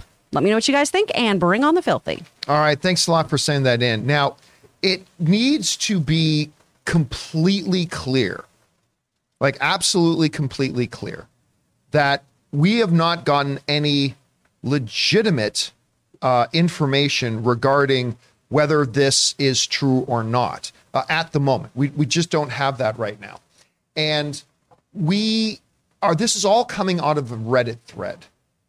Right now, what I've come to understand is that this Reddit person accurately called out when another movie was going to be banned in China, and then the little later the news came out that it was banned in China. So this I want to put this big preface at the beginning. This may be true, it may not be true, but the reports are going around out there that Black Adam has been banned in China. Now, of course, it was only near the end of October that word came out that Warner Brothers was able to secure a Chinese release. And that's not an insignificant thing, because as we talked about before, in China, the Shazam movie made $43 million in China. And right now, with where Black Adam's box office is, 40-something million dollars will absolutely become the difference between Black Adam being a money loser or a profitable movie for Warner Brothers. So that Chinese release part became pretty significant. Not that Black Adam absolutely can't be profitable if it doesn't play in China, but 40 to 50, and listen, Dwayne Johnson's a much bigger international star than Zach Levi is. So 40 to 50, maybe even $60 million is not out of the question. That was going to help a hell of a lot. I would not be surprised to find out this is true, because China has been very, what's the best way to put this? China has been very skittish about, that's the most diplomatic way I know how to put it, skittish about which films they will and will not let in. And they have found a lot of different reasons for banning movies before. And now let's be clear too, China only allows a certain amount of movies to be in there. So just because a movie doesn't play in China doesn't mean it was banned. But according to reports, this movie already got the green light to play in China. And then apparently some people saw Pierce Brosnan doing an interview wearing a medallion that was a symbol of the Dalai Lama, and that's no bueno in China. And apparently that got a whole series of dominoes going. It's kind of this. Again, if you believe the report. So let's for a moment, for the sake of this discussion, assume that the report is true, just for the sake of it. If true, this is a very big deal for Black Adam. If Black Adam had made $350 to $400 million after its first 2 weeks, it wouldn't be as big of a deal. But the fact of the matter that Black Adam was still sitting at about $250 million after its second full weekend, which is when, by the time a movie makes most of its money, and it needs to make $450 million to break even. I know some people are reporting it needs 500. It doesn't need 500. It needs 450 million. It needs 450 million to break even, and it's really questionable about whether it'll get there. Rob, that whatever amount of money that could have come out of China, that becomes really, really vital. And so if this is true, and that's a huge if, it's a big deal. This is a big deal. Anyway, Rob, you hear about this. Number one, what do you think is the credibility of the report? Do you think this is actually true? And then if it's true, how significant or not significant do you think it is? Well, I think that, like you point out, they are skittish about certain things. And Chinese social media, if this is true, Chinese social media, especially the people on Chinese social media, will be all over it. They'll blow this up. We'll hear a lot about it. News reports will come out. If it isn't true, or if they don't care, or if it's not affecting anything, we won't hear about it. But the netizens in China are very good at coming out en force, en masse, to make sure the world knows how they feel. And so I haven't heard anything to that effect now, nor have we heard anything out of Warner Brothers, whether it's going to be banned or not. But there's definitely the possibility. I mean, they get, that's right out of the Chinese playbook. And it would be affecting to Black Adam, because 43 million is on the lower end of what you would expect, I think, from a big budget Dwayne Johnson movie. I haven't looked at what the Chinese box office was in his previous films. But it's a big deal. And like you said, Black Adam is a movie that's teetering on, I mean, they have more plans for Black Adam, but, money talks. And it would be unfortunate, I think, if they don't get to make another one. But we'll see. But I think there is smoke here. There is smoke here. Chris, if this is indeed true, if it is this a big deal for could it make the difference about whether we see another Black Adam or not? Or is it a minor road bump? I don't know. How do you see it? I think this is a huge deal. They needed this money. They needed to recoup, because no matter what their plans are with Dwayne Johnson, this movie needs to be profitable. Yeah. Zaslav's axe swings, and it swings heavily. And even though they've got a great working relationship, this is still a business. And at the end of the day, the films have to be lucrative, right? I am surprised that there's such a heavy, subscriber base of GQ checking these things out. And for anyone who's like, why would this matter? The Chinese government has an issue with the Dalai Lama just because they think that the Dalai Lama is constantly campaigning for Tibetan freedom. They have a very big issue with separatism in the nation. So that's why this could be an issue. And they found far less things to take conflict within films. So I can absolutely see this be a reason why they go, no, we're not allowing this in our country because of that one actor. Look at John Cena having to go apologize. Oh, yeah. Yes. Yeah. It can be for just an actor who's involved with it did one thing. And therefore any kind of slight could affect this. So yeah, it could be. And here's an interesting thing to keep in mind too. The Dwayne Johnson Black Adam film, which remind everybody, I had a lot of fun at. I enjoyed. I had a good time with it. But it's not one of this Warner Brothers movies. Right. Right. So I don't know that it's necessarily precious to them. I mean, don't get me wrong. Of course, they got a Dwayne "The Rock" Johnson potential franchise. And they want to make money. Of course, they want to make money. They want it to be successful. They gave the green light. They gave their blessing to let Henry Cavill come back, be in the post-credit scene. They absolutely want to make money. But, it's not one of their kids. This was of the previous regime's movie. And so they may not feel real precious about it. On the pro side, though, even if it does end up losing a bit of money, like if it does end up being a money loser, I don't think it's going to lose a lot. I think it'll make enough that the losses will be mitigatable, let's say. But if it does end up losing money, there is an argument to be made saying, look, people had a lot of fun with the movie. and they are more likely to come back. And maybe the word is spread. Like if we make another one and maybe even make it a little bit better, that the next one will have a much better shot at being profitable. So there's arguments to be made on both sides, I guess. Yeah. But it could be significant. Questions for you guys. First of all, what did you think of Black Adam? Did you just think it was stupid, or did you think it was, it's stupid, but it's really fun? How do you guys feel about it? Do you think a Chinese ban, number one, do you think that's real? Do you think we're going to find out that's legitimate? Maybe not. But if it is, do you think it's going to have a major, major impact on how Black Adam does and maybe even the future of Black Adam in the DCU? Whatever you guys think, jump down to the comment section below and let us know your thoughts. All right, guys. With that down, we're now going to open up the super chats and spend the next bit of our show just taking your comments and questions. So if you've got a thought, theory, or opinion you want to fire in, go ahead and do that now. But before we get to those questions, we're going to take a second and thank the main sponsor of our show today, Ryan Reynolds and his own my cell phone service providing company, Mint Mobile.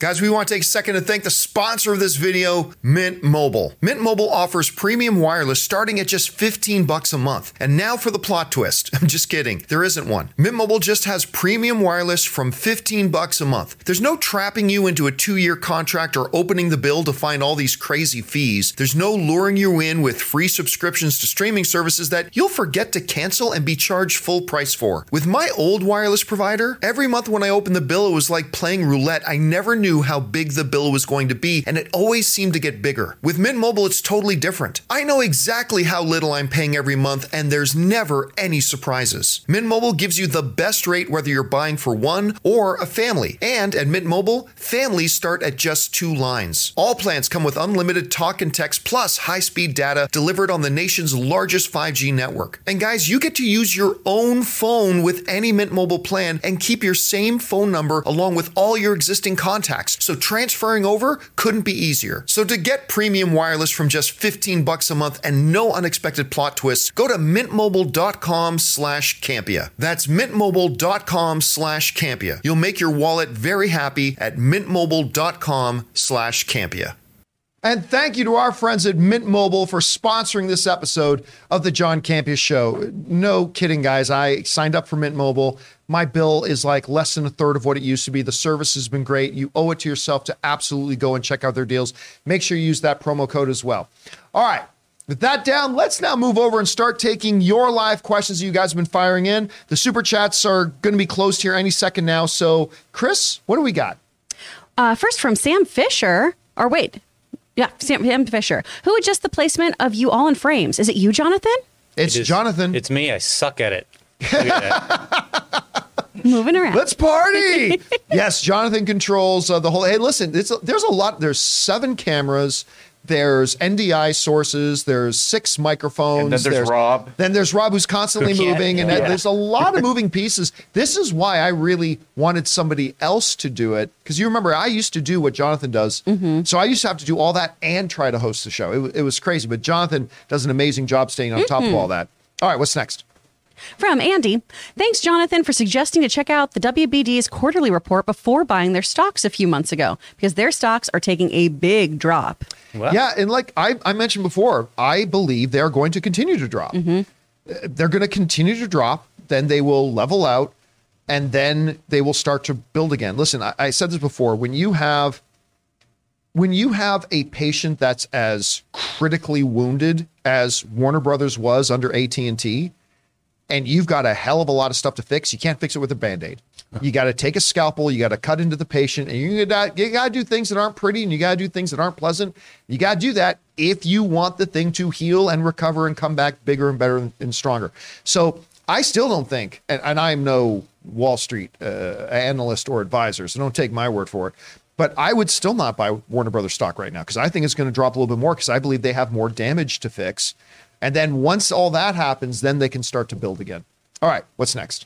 From Al Renshaw, could Feige bring in Tarantino for a special presentation project? Maybe something like Ghost Rider, World War Hulk, Wolverine, or maybe something else? Nope. Doesn't sound like it. No. Kevin Feige's not bringing anybody in who doesn't know how to play by his rules. And hey, listen, that's why Marvel is the most successful film series of all time. So I don't blame him at all. And I don't blame a guy like Quentin Tarantino at all, who's like, I'm accustomed to doing things a certain way. And I have other options than that. So I don't blame either of them, but I don't think that's ever going to happen. All right, what's next? From Ron H, 1 of 2, episode 810 of my One Piece journey. Left a city atop a 1,000-year-old giant elephant, now on Candy Islands, ruled by a soul-sucking big mom and an army of her kids. I found it. It just gave me a second. Yeah, all right. There it is. There's a forced marriage onto the crew's cook, whose family has a clone army and Power Rangers team. Action, tears, in-laws. One Piece has it all. Wow. Yeah, just the more people explain One Piece to me, which I know next to nothing about, the less intrigued I am to watch it. It is not going to be your jam because it's just so much. There's so much stuff. There's a lot. It's just a lot. And you're going to go, okay. Yeah, it does not sound like my cup of tea, per se. Have you ever checked out One Piece? I have not. All right. Yeah, I think would love it. That's not true. I've watched one episode of it, but I watched one episode with somebody talking the whole time. Okay. And it was shown to me, and I didn't watch it. I'm sorry. So Rob. I watched it, but I was like listening to their commentary. And so I don't count that I've seen One Piece. All right, what's next? From Attack of the Mushi.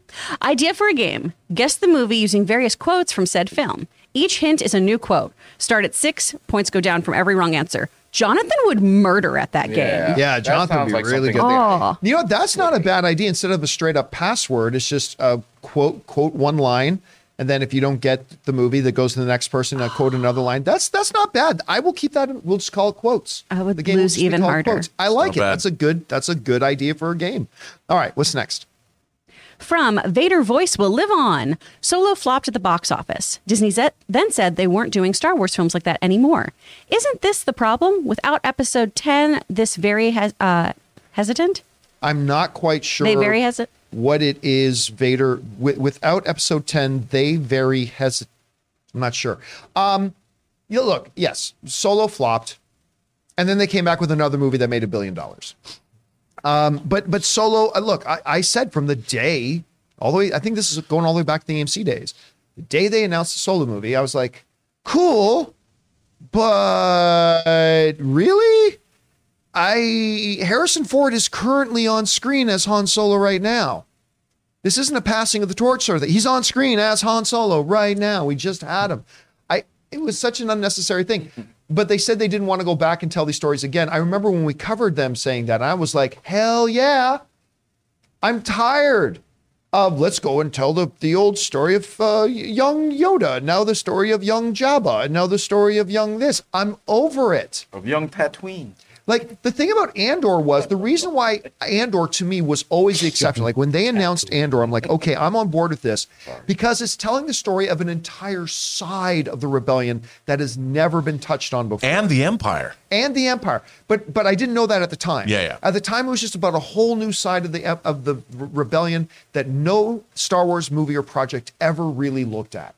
And for that reason, I was always been okay with the idea of Andor. But these whole things about that is like, yeah, get rid of them. Move on to episode 10, new characters, new dangers, new corners of the galaxy to explore. Yeah, bring it on. All right, what's next? From Jay Bling, I rolled my eyes over the reason China wouldn't show Spider-Man No Way Home. Good thing that movie didn't need China. What was their reason? I can't remember. No idea. I don't know. Yeah, I have no idea what it was either. But yeah, I mean, that was a great example of that movie didn't need China. Now, a lot of movies do, but yeah, that one did. I mean, they also don't like depictions of sorcery. Statue of Liberty. What's that? It was the Statue of Liberty. Oh, right. The battle. Really? Yeah, that was it, the battle at the end. But they also object to things like sorcery and depictions of religion. So I can see that the origins of Black Adam could be problematic, and Dr. Fate as well. All right. But they say Dr. Fate is alien, so maybe they get away with that. All right, what's next? From Bond Presents, I bet the mid-credit scene for Wakanda Forever will be a tribute BTS or behind the scenes for Chadwick, which is why it doesn't affect the story like a normal post-credit scene would. I do not believe that's what it is. I don't either. Yeah. I have not been told exactly what it is because I didn't want to know, but it sounds like it is a post-credit scene. It doesn't sound. I don't think it's something like that. That's what I've heard. But I don't know that for sure. I didn't see it myself yet, so who knows? All right, what's next? From Stubble McShave, over under 8% Harry is recast in Harry Potter. Would fans accept it? No. No, they should. They should totally accept it. Another actor can step in and play a role. But no, the audience, the Harry Potter hardcores would not accept it. So I don't think they can do that. Any disagreement on that? No, people would freak out. Not when the actors are still young and virile. Yeah, and and doing available their to thing. play. Yeah, no. Plus, I have to tell you, John, I like the idea. I would love to see a Harry Potter movie set when they're in their 30s. I do too. I would be very intrigued I to think see it is ripe for exploration, and do a trilogy, and then in 25 years do another trilogy when they're in their 60s. Why not? All right, what's next? From Matt Boyle. Hey, Rob and Chris. Hey, did you know in Ireland there's a redhead festival where every redhead in the world goes to? Rob and Chris, you better get plane tickets for next festival. Why would I go? No, Chris is the one who's in defeat. You keep forgetting that. She's the one who's in defeat. No. People are into her feet. People are into mine, and stop it. Why would I go with Rob Chris on your that feet, trip? Send Rob your script. I'm a brunette, and I'd just be his weird wing woman who'd be like, have you met Rob? No. Here's the problem. If I were to go to a redhead festival like that at the same place that is known for the whiskey God, I they am make. so afraid of what you're going to say. No, I'm just going to say it would not be good. Okay. Because between the drinking and the redheads, there's nothing good that would come out of it. Was it for called me. Fire Festival? That didn't go so well. Fire Festival. All I can say is those two things for me: redhead, lots of redheads and lots of whiskey and booze and Guinness and Kilkenny, the cream of Ireland. All right, what's next? Not going on that trip. Deshaun, One Piece film Red projected to make 14 to 16 million this weekend and may upset Black Adam's third weekend. Anime films continuing to do great. They really are. No, listen, they do. These anime films get these released. There's a core audience for them that go and support them. I mean, these movies are never going to make, $75 million opening weekend. But listen, I think these are solid numbers. I mean, if that can come out and make that kind of money, I think that's great for it. And as far as Black Adam's going to be in its third weekend. And if it can't compete with a film making $15 million, then guess what? It wasn't going to do great anyway. Right. So, but we'll see. We'll see what happens there. All right, what's next? From Brendan Clark, what is Christopher Lord teasing on his social pages? Is this Back to the Future related? I don't follow him on Twitter. I don't look Yeah. at celebrities' social media, so I don't really know. I mean, there's like 4 or 5 of them I follow, but I have no idea what you're talking about, unfortunately. All right, what's next? From Andy again. I like seeing Duran and Elrond on my screen. I guess you can say that I kept watching over Duran's son, just like Ed Sheeran told me to. The problem is, Andy, you got to know the song to get the joke. First of all, one of the best end credit or the best songs from a movie ever is Ed Sheeran's "I See Fire." That song is haunting and beautiful, and it tells the story of the movie, and lyrically it's beautiful, and it's absolutely stunning. And then it keep watching over Duran's sons. It's beautiful. Oh. Beautiful, beautiful, beautiful. But the problem is, Andy, most people don't know the lyrics of the song. Also, Ed Sheeran, redhead. There you go. There you go. Yep. Ginger. All came around. All right, what's next? James Wheeler, who sends in a $20 super Thank you, chat. James. Thank you, James. I just rewatched In Bruges again. Ray Fiennes was also so good in it. Oh, he's so menacing in it. Rafe, listen, I know everybody, whenever I say this, I get dozens of messages saying, no, John, this actor is. I stand by it. Ray Fiennes is the greatest actor in the world that does not have an Academy Award right now. I think he's the best. And that's just it. I'm right there with you, dude. You know what? I'm a guy that can watch The English Patient all day, every day because of Ray Fiennes. He can be in The English Patient and he can be Voldemort. I mean, and he can do anything.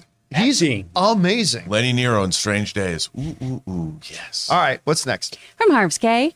I wish the prequels Clone Wars explored a bit more of how and why the Empire's ideology spread. These fascists and sociopaths in Andor did not just come out of nowhere when Palps declared himself emperor. All you got to do is look at what's going on in America, ladies and gentlemen. I mean, we're watching Andor take place on a daily basis. I mean, you don't have to look far to see. And I feel like if they did do an exploration into that, it would just be, this is so woke and this is just not even nuanced. Yeah. Just, All right, Figure it what's out. next?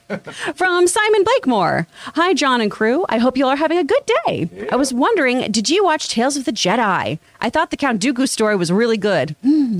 Okay, so I did finally sit down and watch all of Tales of the Jedi. Hang on, let me get your wet blanket. Yeah. Again, nothing new. It's all, here's characters we already know, and let's do something about them. Now, I will say the Dooku story was interesting, and I liked it. I every minute that I watched the Count Dooku one, I was interested, and I was into it, and I enjoyed it, but I was ultimately unsatisfied with it. I ultimately was like, because it was so short, and it's like they introduced an idea, but they never really went into the idea, right? So I was like, I really enjoyed what I saw, but ultimately felt unsatisfied. I didn't think the Ahsoka stuff was all that good either, and that had nothing to do with the fact that traditionally I don't really like the Ahsoka character that much. I thought the Dooku stories were better stories, but ultimately a little unsatisfying. Like, and I don't know why, because what was the name of the other short Star Wars shorts animation one called? Visions. Visions. Visions were very short, but they just told them in such a way that they were their own contained stories. Whereas they were introduced, like, for instance, I thought it was a big missed opportunity as you see the first Dooku one when he's got young Qui-Gon, which, boy, did they make him look like young Qui-Gon. That was great.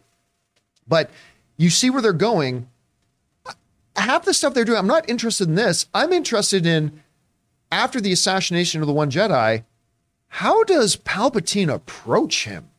Like that's kind of the one I was interested in. So there are all these big gaps that were left that made me just go, you know, at the length of these things, it couldn't satisfy me that much. So some really interesting stuff in it, but left me feeling wanting.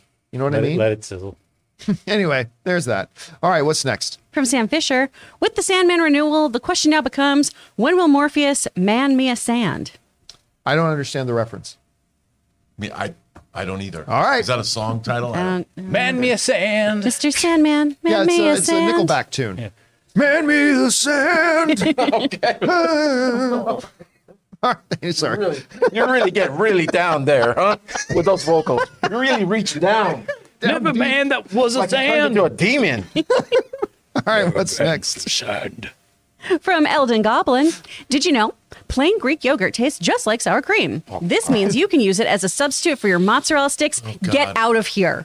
Yeah. How dare you? You're banished. I think plain Greek yogurt has the texture of sour cream. I do not believe it has the taste of sour I mean, you cream. can sub it out when you're trying to be a little healthier. I guess you could. But also, I don't want to put either of those things on my mozzarella stick. It's so good. No. The world has spoken, Chris. If that is what you serve on Wednesday, I will lose my mind. I will flip every table in your home That's and be all. like, That's all. Big catering of 1,000 mozzarella sticks and 2 quarts of sour cream. That's it, and you'll like it. Oh, man. I'm going to make such a weird, long Darth Vader no when I see that meal. You know what? I'm not even going to have them separate. I'm going to have them in the same bowl. Oh, God. So you don't even have the Like option. cereal? Yeah, exactly. It's mozzarella stick cereal with sour cream instead of milk. You And don't just even one have the spoon for me. option to take the mozzarella stick on its own. Stick through it with my mitts. Like bobbing for apples. It's the one mozzarella stick, and in the sour cream, bind them. Oh, That's no. right. You know how many bars will have like a 2-drink minimum? Yeah. It's like to enter the house, you have to have a 2 mozzarella stick minimum. You have to eat minimum 2. Man, Put it, I'll You'll just love keep them it. in my pocket all night. And your eyes will be opened. All right. I'm What's just going to next? fart a bunch in your house. Quality not included. You do that already. That's true. Game day. Weird Al dropped today. Oh, is it out? Oh, did Weird come out today? Guys, after the show is done, cancel whatever you had planned. Figure out how Download- Roku TV works, and Download the Roku app on whatever device you use. It's a free movie. Weird, the Al Yankovic story. I was so nervous going to watch. I'm doing my best Weird Al today, wearing my white and nerdy sweater. I was so nervous that it would disappoint me the way that Joe Coy's Easter Sunday disappointed me, but it crushes it. It's so funny. It's so fun. Shout out to Joe Coy. Yeah, shout out to Joe In a Coy. bad way. But yeah, make sure you watch Weird and Al Yankovic. Daniel Radcliffe is so freaking good in it. Anyway, go check that out. All right, what's next? From Ja'Cory Robertson, what would this team rather make? A movie that outgrosses Avatar or wins more Oscars than Return of the Gross King? Avatar. money. Money. Outgrosses Avatar. Money, please. Yep. Because then we can make another movie that wins an Oscar. Yep. Then we will make our Oscar winner later. So what did Avatar? What's Avatar at now? What 2.5? Is it 2.5 billion? Yeah. Yeah. Any disappointment I have about not having the most Oscar wins, I'll buy myself something to get me over it. You can go to Hollywood Boulevard and buy yourself an Oscar. I'll buy myself 5 stars on the Walk of Fame. Yeah. It's like, We'll do our dear big God. blockbuster, and then we'll do our art indie film of Pickle My Foot, starring Yeah, Ray Ora. Exactly. Oh, yeah. All right. After the Perfect. documentary, of course. After Yes. the documentary. What's next? From Jay, if given an opportunity to remake or reboot one of these properties, which one would you pick and why? Budget not an issue. Gremlins, Short Circuit, or Flash Gordon? Short Circuit. I don't think a short circuit concept works today. I know, but The AI and all that kind of stuff is so Five. popular. I think Gremlins, a reboot of Gremlins, has the best chances Probably, of success yeah. today. When you really look at cute creatures, look at how popular Baby Yoda is. Grogu. Like really good, creepy, Grogu kind of in fun it. horror, that can be very, very successful. Short Circuit today, I don't think works. And what was the last It's one? like robots. Flash Gordon, Flash which is Gordon. what I would take. And Flash Gordon, which is there have been many variations of Flash Gordon, and I don't know that Flash Gordon works today. Hey, I know it's got people but what mad about at a me, but- Short Circuit with a newer like robotic stuff that we have, like that Megan? So it's an iPad? Like, But you know, we got Megan. You want Johnny Yeah. Five to and, twerk? and even the Child's Play All remake right, was you're right. of a robot that became self-aware. I mean, we just had so much of that. I just don't know that it works as well today. All right, what's next? From Magic K, latest news is Black Adam isn't banned but postponed. Black Adam can still release in China, but won't get much money because they would likely release in December when Black Adam hits HBO. All right, we have read nothing that confirmed anything about anything. Of course, the biggest problem that Black Adam's going to face, even if it gets a release in China, is the fact that there are a lot of COVID restrictions going on right now. In That's China the real as problem. well. So that's probably going to limit it as well. So it'll be interesting to see once the major trades start writing about this, where the truth actually lies. So we'll find out. Anyway, thanks for the update on that. All right, what's next? From Mr. Hank Dunn, can't believe how good my Buffalo Sabres are right now. Buffaloes with knives?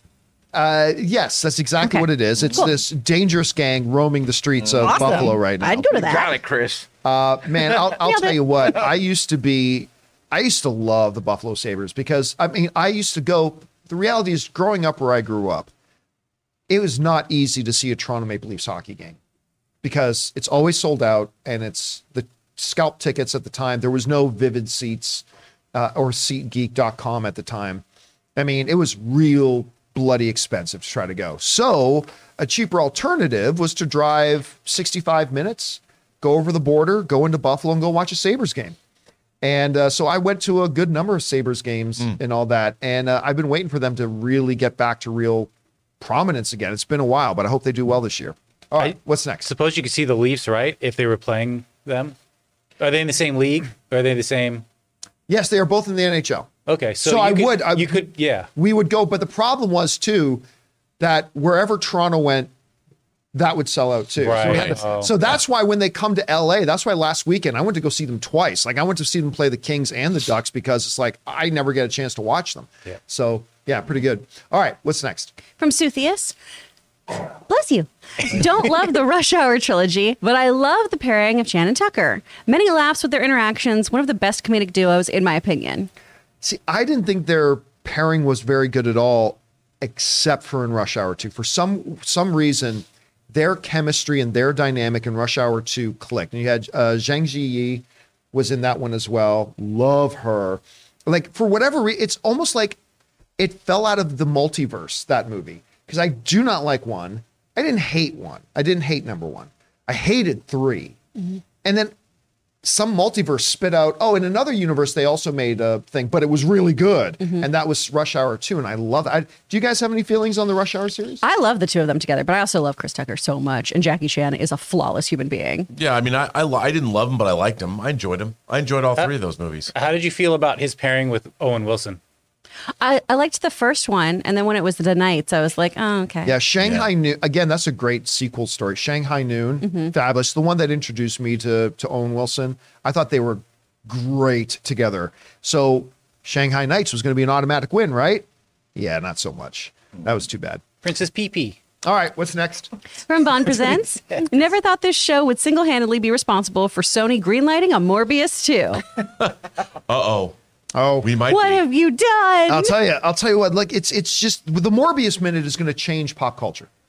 You know, people are going to realize Jared Leto's career is going to become way bigger now. And people are going to know who he is. Yeah. This unknown kid, Jared Leto, it's going to be this show. The Morbius Minute is going to change everything. We should get him to come on afterwards to do a minute-long interview with us. The format is going to be a hit. They're going to be like, we need to release this movie in 1 minute intervals. That's right. with your audio commentary. This is going to be the reboot of Quibi, too. It's going to be great. 4 Quibbies. All right, what's next? Zach Marcello. I would kill for a new Harry Potter series. Praying this happens and then it releases soon. Yeah, I don't expect it anytime soon, but no killing. I really do believe by That's 2024. how you build Horcruxes. And you know what? I think, Rob, you could be honest. I think she's already working on a series of books. I mean, this is all speculation, of course. That she's working on a series of books. Those get done. Then HBO or Warner Brothers Discovery say, we're making movies out of these, ladies and gentlemen. I would love it, but it's going to take a lot of money. All right, what's next?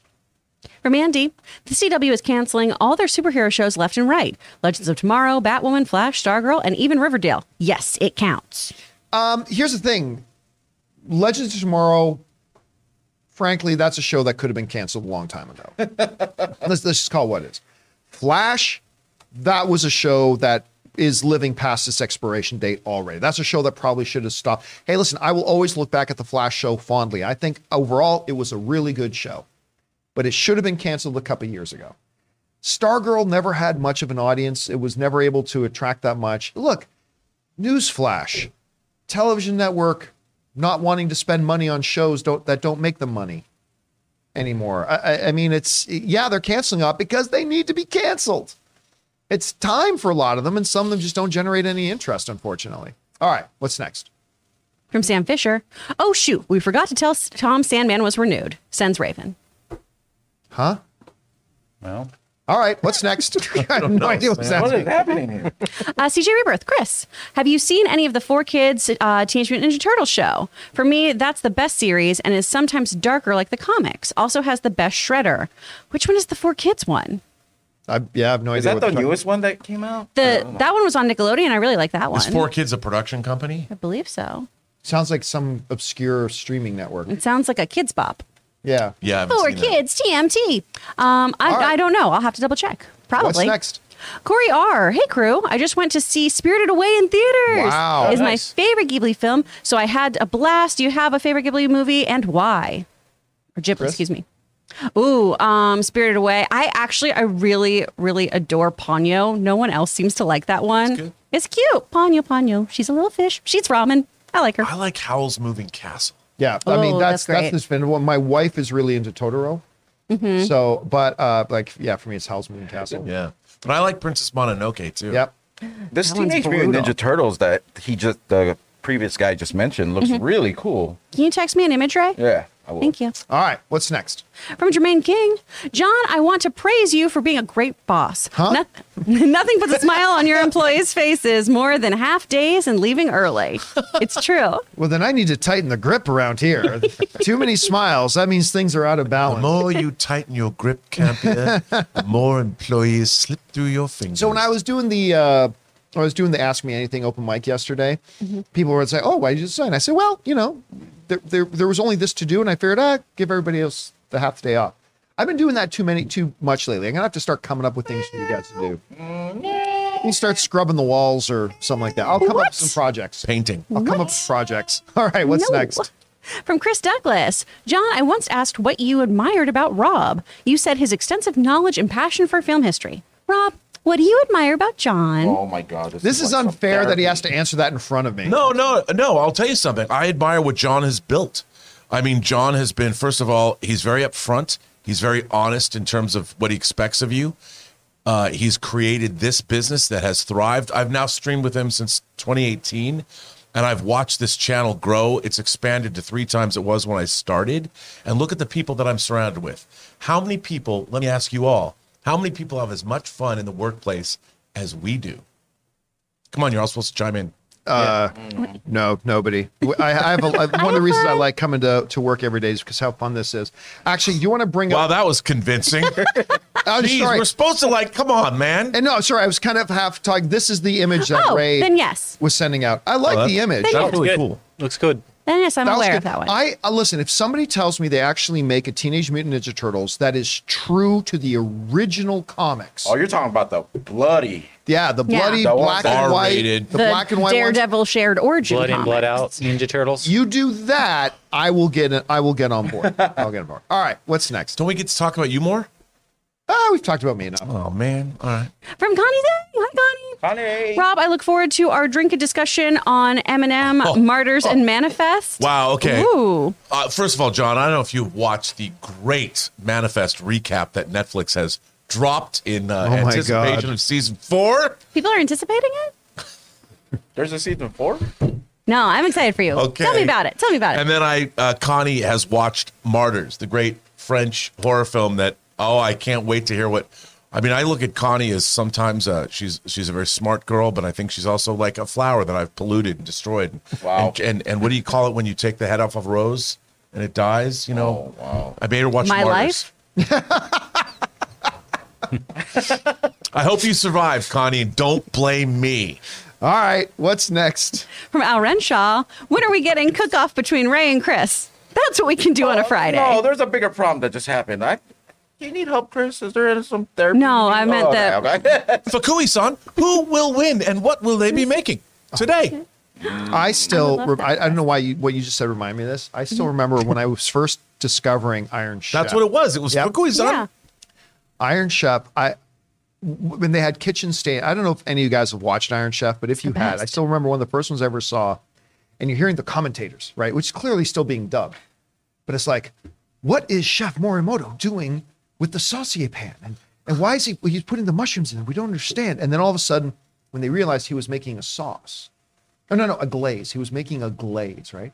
And I still remember, like, it was like Joe Montana just threw a touchdown, Super Bowl winning touchdown, and goes, and so, but what is he doing? It's a glaze! Chef Morimoto has made a glaze! Who's He's the applying best? hard! And I'm like, I don't know what this show is, but I gotta throwing the watch more of it. chairs. It's so This is good. amazing. The audience was like, what is this? It's a glaze! Let's not forget William Shatner.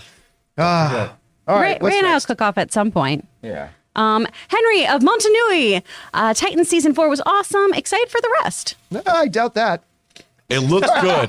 It looked good. Isn't Titus Welliver's brother blood, right? Come on. And by the way, if you like, that's awesome. I celebrate that. I'm giving you a hard time. I wanted to like Titans. I did. I watched the first season, and because the opening scene in Titans season 1, the opening scene, I went, that's my hometown. It was Hamilton, Ontario. I went and looked it up. It's like, yep, they shot it in Hamilton, Ontario. I'm like, oh my God, I'm going to love this show. I didn't love the show. Yeah. Now, granted, I tapped out of it after season 1. It's like, this just isn't any good. But if maybe seasons 2 or 3 got better, I'm not sure. But it's hard to define how little interest I have in watching it again, unfortunately. All right, what's next? From Carlos Lima. Hey, campers. Just finished She-Hulk, and I'm a bit confused how Kevin Feige lit this mess of a story. For why, Chris? For why, Carlos? Because it was fun. Okay? It was fun. It was a sitcom. I enjoyed it, and not everything is made for everyone. I had a nice time. I can tell you why he greenlit it, because the concept's great. Yeah. The concept's great. The structure was fine. At the end of the day, for me, and you've heard me say it a million times, the problem with She-Hulk just wasn't funny. If they had done this show the exact same way, same characters, same setup of every show, same themes and all that kind of stuff, but the jokes worked and the jokes made me laugh through the thing and made me have a good time, the show would have been a big hit. I mean, for me, it would have been a big hit for me. But it just wasn't funny. And with a lot of things in scripts, Rob, we've been talking a lot lately about, hey, it's one thing to look at a script, it's another thing to look at it on the screen. Sometimes you just won't know that if it's going to comedically hit or not until you shoot it, until it's in there. And at the end of the day, that's probably why they greenlit it. It was a great idea. And I'm open to seeing more of her character show up again, but yeah. I'd go even further, John. It had all of these great elements. It had great actors. It had great effects. Yep. The writing let it down. And that goes back to the comedic Yeah, they elements of it. just were not funny. Anyway, all right, what's next? From Elden Goblin. They don't need to remake Mario Brothers. 1993 version was perfect. Was it? Don't F with perfection. Also, the Goombas from that movie are the cutest thing ever. In what world? Anyway, what are they the cutest thing ever? Remember, I have a feeling that's a troll. Yeah. I hope we're, so. We're being a little Rickroll trolled there. I don't know that anybody in the I world do actually wanna give believes you that. up. But hey, listen, if you really feel that way about it, awesome. Somebody's got to appreciate it. And if it's you, that's great. Those But Goombas are somebody's kink. we don't share the same opinion. That's okay. All right, what's next? From Seconds for Disaster, Coogler said in an interview, Dr. Doom was never part of the plan. He didn't want to take away from Wakanda's story. Much respect for that. There you go. I remember when the stuff about Doom first came up, like one of the first things I said was, but why? Why? Like, what's the point in there? I mean, it absolutely would a world leader be at maybe T'Challa's funeral?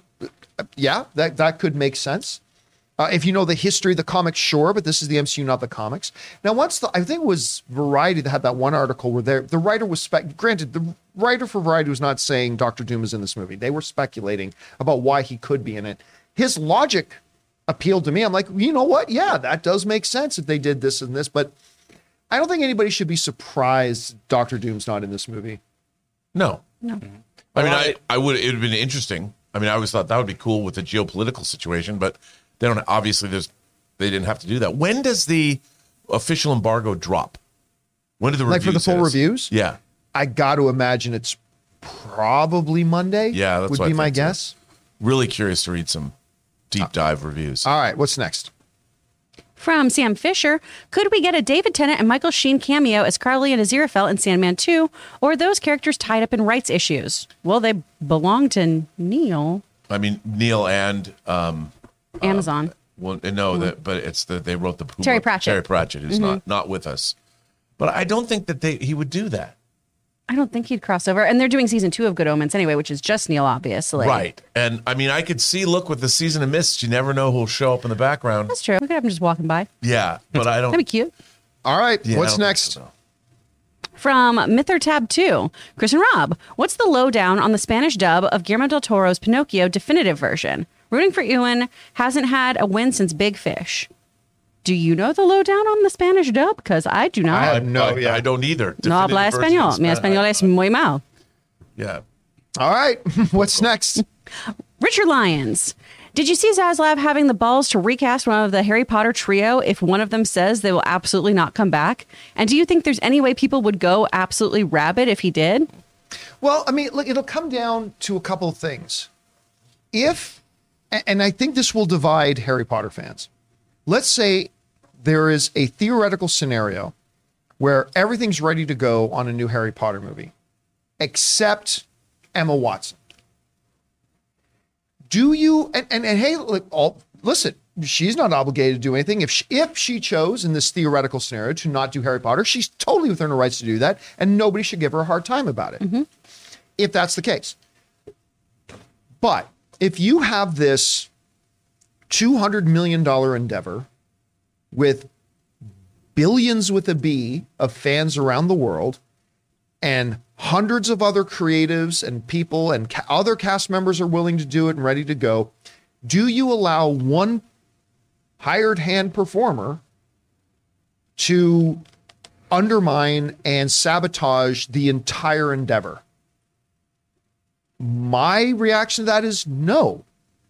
And I think if a lot of Harry Potter fans understood that we have two options, like we're not choosing not to have Emma Watson. She's saying she just doesn't want to do a period. So as a Harry Potter fan community, we have two options. Do you want more Harry Potter stories with the other cast back and all that kind of stuff, or do you not? And I think there will be, while every Harry Potter fan will hate the idea of Emma Watson not being in it, I also think the majority of Harry Potter fans would want more Harry Potter movies. Yeah, and if it's her decision, right, or whoever decides to not come back, if this is a thing, that's a different story than them not offering her a role, right? Yeah. It's not like the Independence Day sequel where they're like, screw you, May Whitman, you're not the president's daughter anymore, and we never even asked you. Dodged a bullet, May. But still, like, if she goes, oh, this is not for me and I don't want to be a part of this, then yeah, move forward. Yeah, do you sabotage an entire project with thousands of people involved and hundreds of millions of dollars because one person doesn't want to do it? I mean, it's a big thing. It's a big one. Like if it's Emma Watson, I mean, we haven't even talked about what if it's Daniel Radcliffe. I don't know that you can without Daniel Radcliffe. But I mean, for any of them else, I think you bite the bullet and you say, you know what? this franchise is bigger than any one actor. And we think there's a hunger for more of it, and we're going to make another one move forward. I mean, listen, it's not going to be an easy decision, but that's what I would do. I mean, not to be mean, but you could just age them up 10 years and recast all three of them. You could. I mean, if one of them, it would have to be some collective, because look, a movie, you can't, I could see the cast holding them up for a ton of money where it gets to the point Sure, where but that's a different thing. Yeah. But if they needed to do that, they could say you wanted to tell a story in your 30s, make the story in the late 40s and recast all three of them, no problem. Because I don't think you just go, well, the story's about them being a But you little know older. what the audience won't accept? What the audience won't accept is if Emma Watson, Rupert, Daniel get on social media and say, hey, we wanted to be in the new Harry Potter movie. Well, yeah. They didn't want to, they refused to pay us what we thought we were worth. And so, hey, Harry Potter fans, we wanted to be in the movie. The Harry Potter fan base would completely revolt. No, it would be, I don't think they could even announce anything like this unless it was already cast. Like, they'd have to go make deals way beforehand. Yeah. All right, what's next? From Never Made It as a Wise Man. As a poor man's spirit. Watched the new Selena Gomez doc on Apple TV, and it was hard to watch. As someone who admired her growing up, it was hard for me to watch. I've heard it's really heartbreaking. Yeah, me too. Now, she's the one in Murders in the Building, right? Yeah. Right. Right, and she's the one who dated Bieber. Yes. For the longest Yeah, time. and she started on Wizards of Waverly Place as like her big break, a Disney Channel show. I had a chance to chat and eat and chat over a donut with Selena Gomez once. I was at the Sony lot. They were doing a press thing for what's the one with Adam Sandler, the Monsters animation. Oh, Transylvania. Hotel Transylvania. Yes, Hotel Transylvania. It was a Hotel Transylvania thing. Charming, delightful girl. Like, really, I didn't even know there was a documentary about her life or anything like that. Yeah, it Yeah. just dropped. She also has a cooking show on HBO. All right, what's She's next? great. Jeans. Hey, everyone. Have you seen the Red Band trailer for the upcoming comedy, The Machine? It stars Brett Chrysler and Mark Hamill. I saw this the other he posted, but I didn't see it. Yeah, I haven't seen it either. I watched it and I'm like, is this real? It's real. It's real. Yeah. I'm like, did somebody make this? And I think the director tweeted to me the trailer, and I wasn't familiar. I'm like, I looked at it and I couldn't. It looks like a legit film, but I'm like, what is this? I don't know anything, because I have another movie called The Machine in my collection. That's Yeah, not then there's this. The Machinist, which is a totally different. Yeah, I have movie. that too. But apparently, it's like it's a movie based on a true story that is Brett's like main joke that he tells in all of his comedy shows Yes. or something. Like, It's about being a fake Russian mobster, basically. okay, that's right. That's Yeah, right. when he But studied I abroad. don't really know anything about it. And though. the trailer looked pretty good. All right, what's next? From Jedediah Elias. Morbius minute announcement almost made me choke on my breakfast. Ray Ora is truly one of the funniest people on the entire planet. Facts. It's I'm Yeah. telling you, it's people. Look, I already know. I have been getting some emails from Ryan Coogler's reps, James Cameron's reps. They're all very concerned that we're going to be taking attention away from like I know. Wakanda Forever and Avatar 2, because the Morbius minute is it's like humanity seeing the first man walk on the moon. It's just like that. It's just like that. It's a right? transcendence. It transcends our regular pop cultural experiences. The importance of this movie, It has the to be broken importance down of by my minute, opinion. by minute opinions. in 1 minute, man, I mean, yeah, it's going to redefine everything. Yeah. People on the left and the right we're coming gonna have to together. reschedule the Super Bowl. Rescheduling the Super Bowl. I think we should actually make a coffee table book that we crowdfund, and each page is one of the One of the Morbius minutes. Yeah, we just have what Ray says, and on the flip side, it'll be the best still from but that then Quentin minute. Tarantino is going to get all upset that his book isn't selling because Ray's eating up all the book charts and everything. Well, Let's see what Yeah, we happens. just have to do with it. All right, anyway, is that it? That's it. All right, guys, and that'll do it for today's installment of the John Campea Show. Thank you so much for being here and making this show part of your day. Big special thank you to all you guys who sent in the super chats. Number one, you gave us great fun things to talk about. But number two, you supported this channel as you did it, and all of us involved with the John Campea Show. Thank you guys so much for your support. Don't forget, we've got an open mic coming up a little bit later this afternoon. Keep your eyes open for that.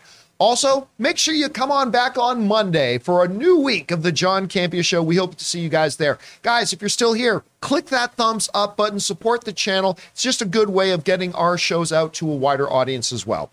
So, for Mr. Robert Meyer Burnett, the wonderful Chris Carr, your Morbius Minute maven, with his sentry there, Ray Ora, running the show, Jonathan Voico, and Taylor Gomez over there. My name's John Campea, guys. Thanks a lot for being here, and until next time, my friends, bye-bye.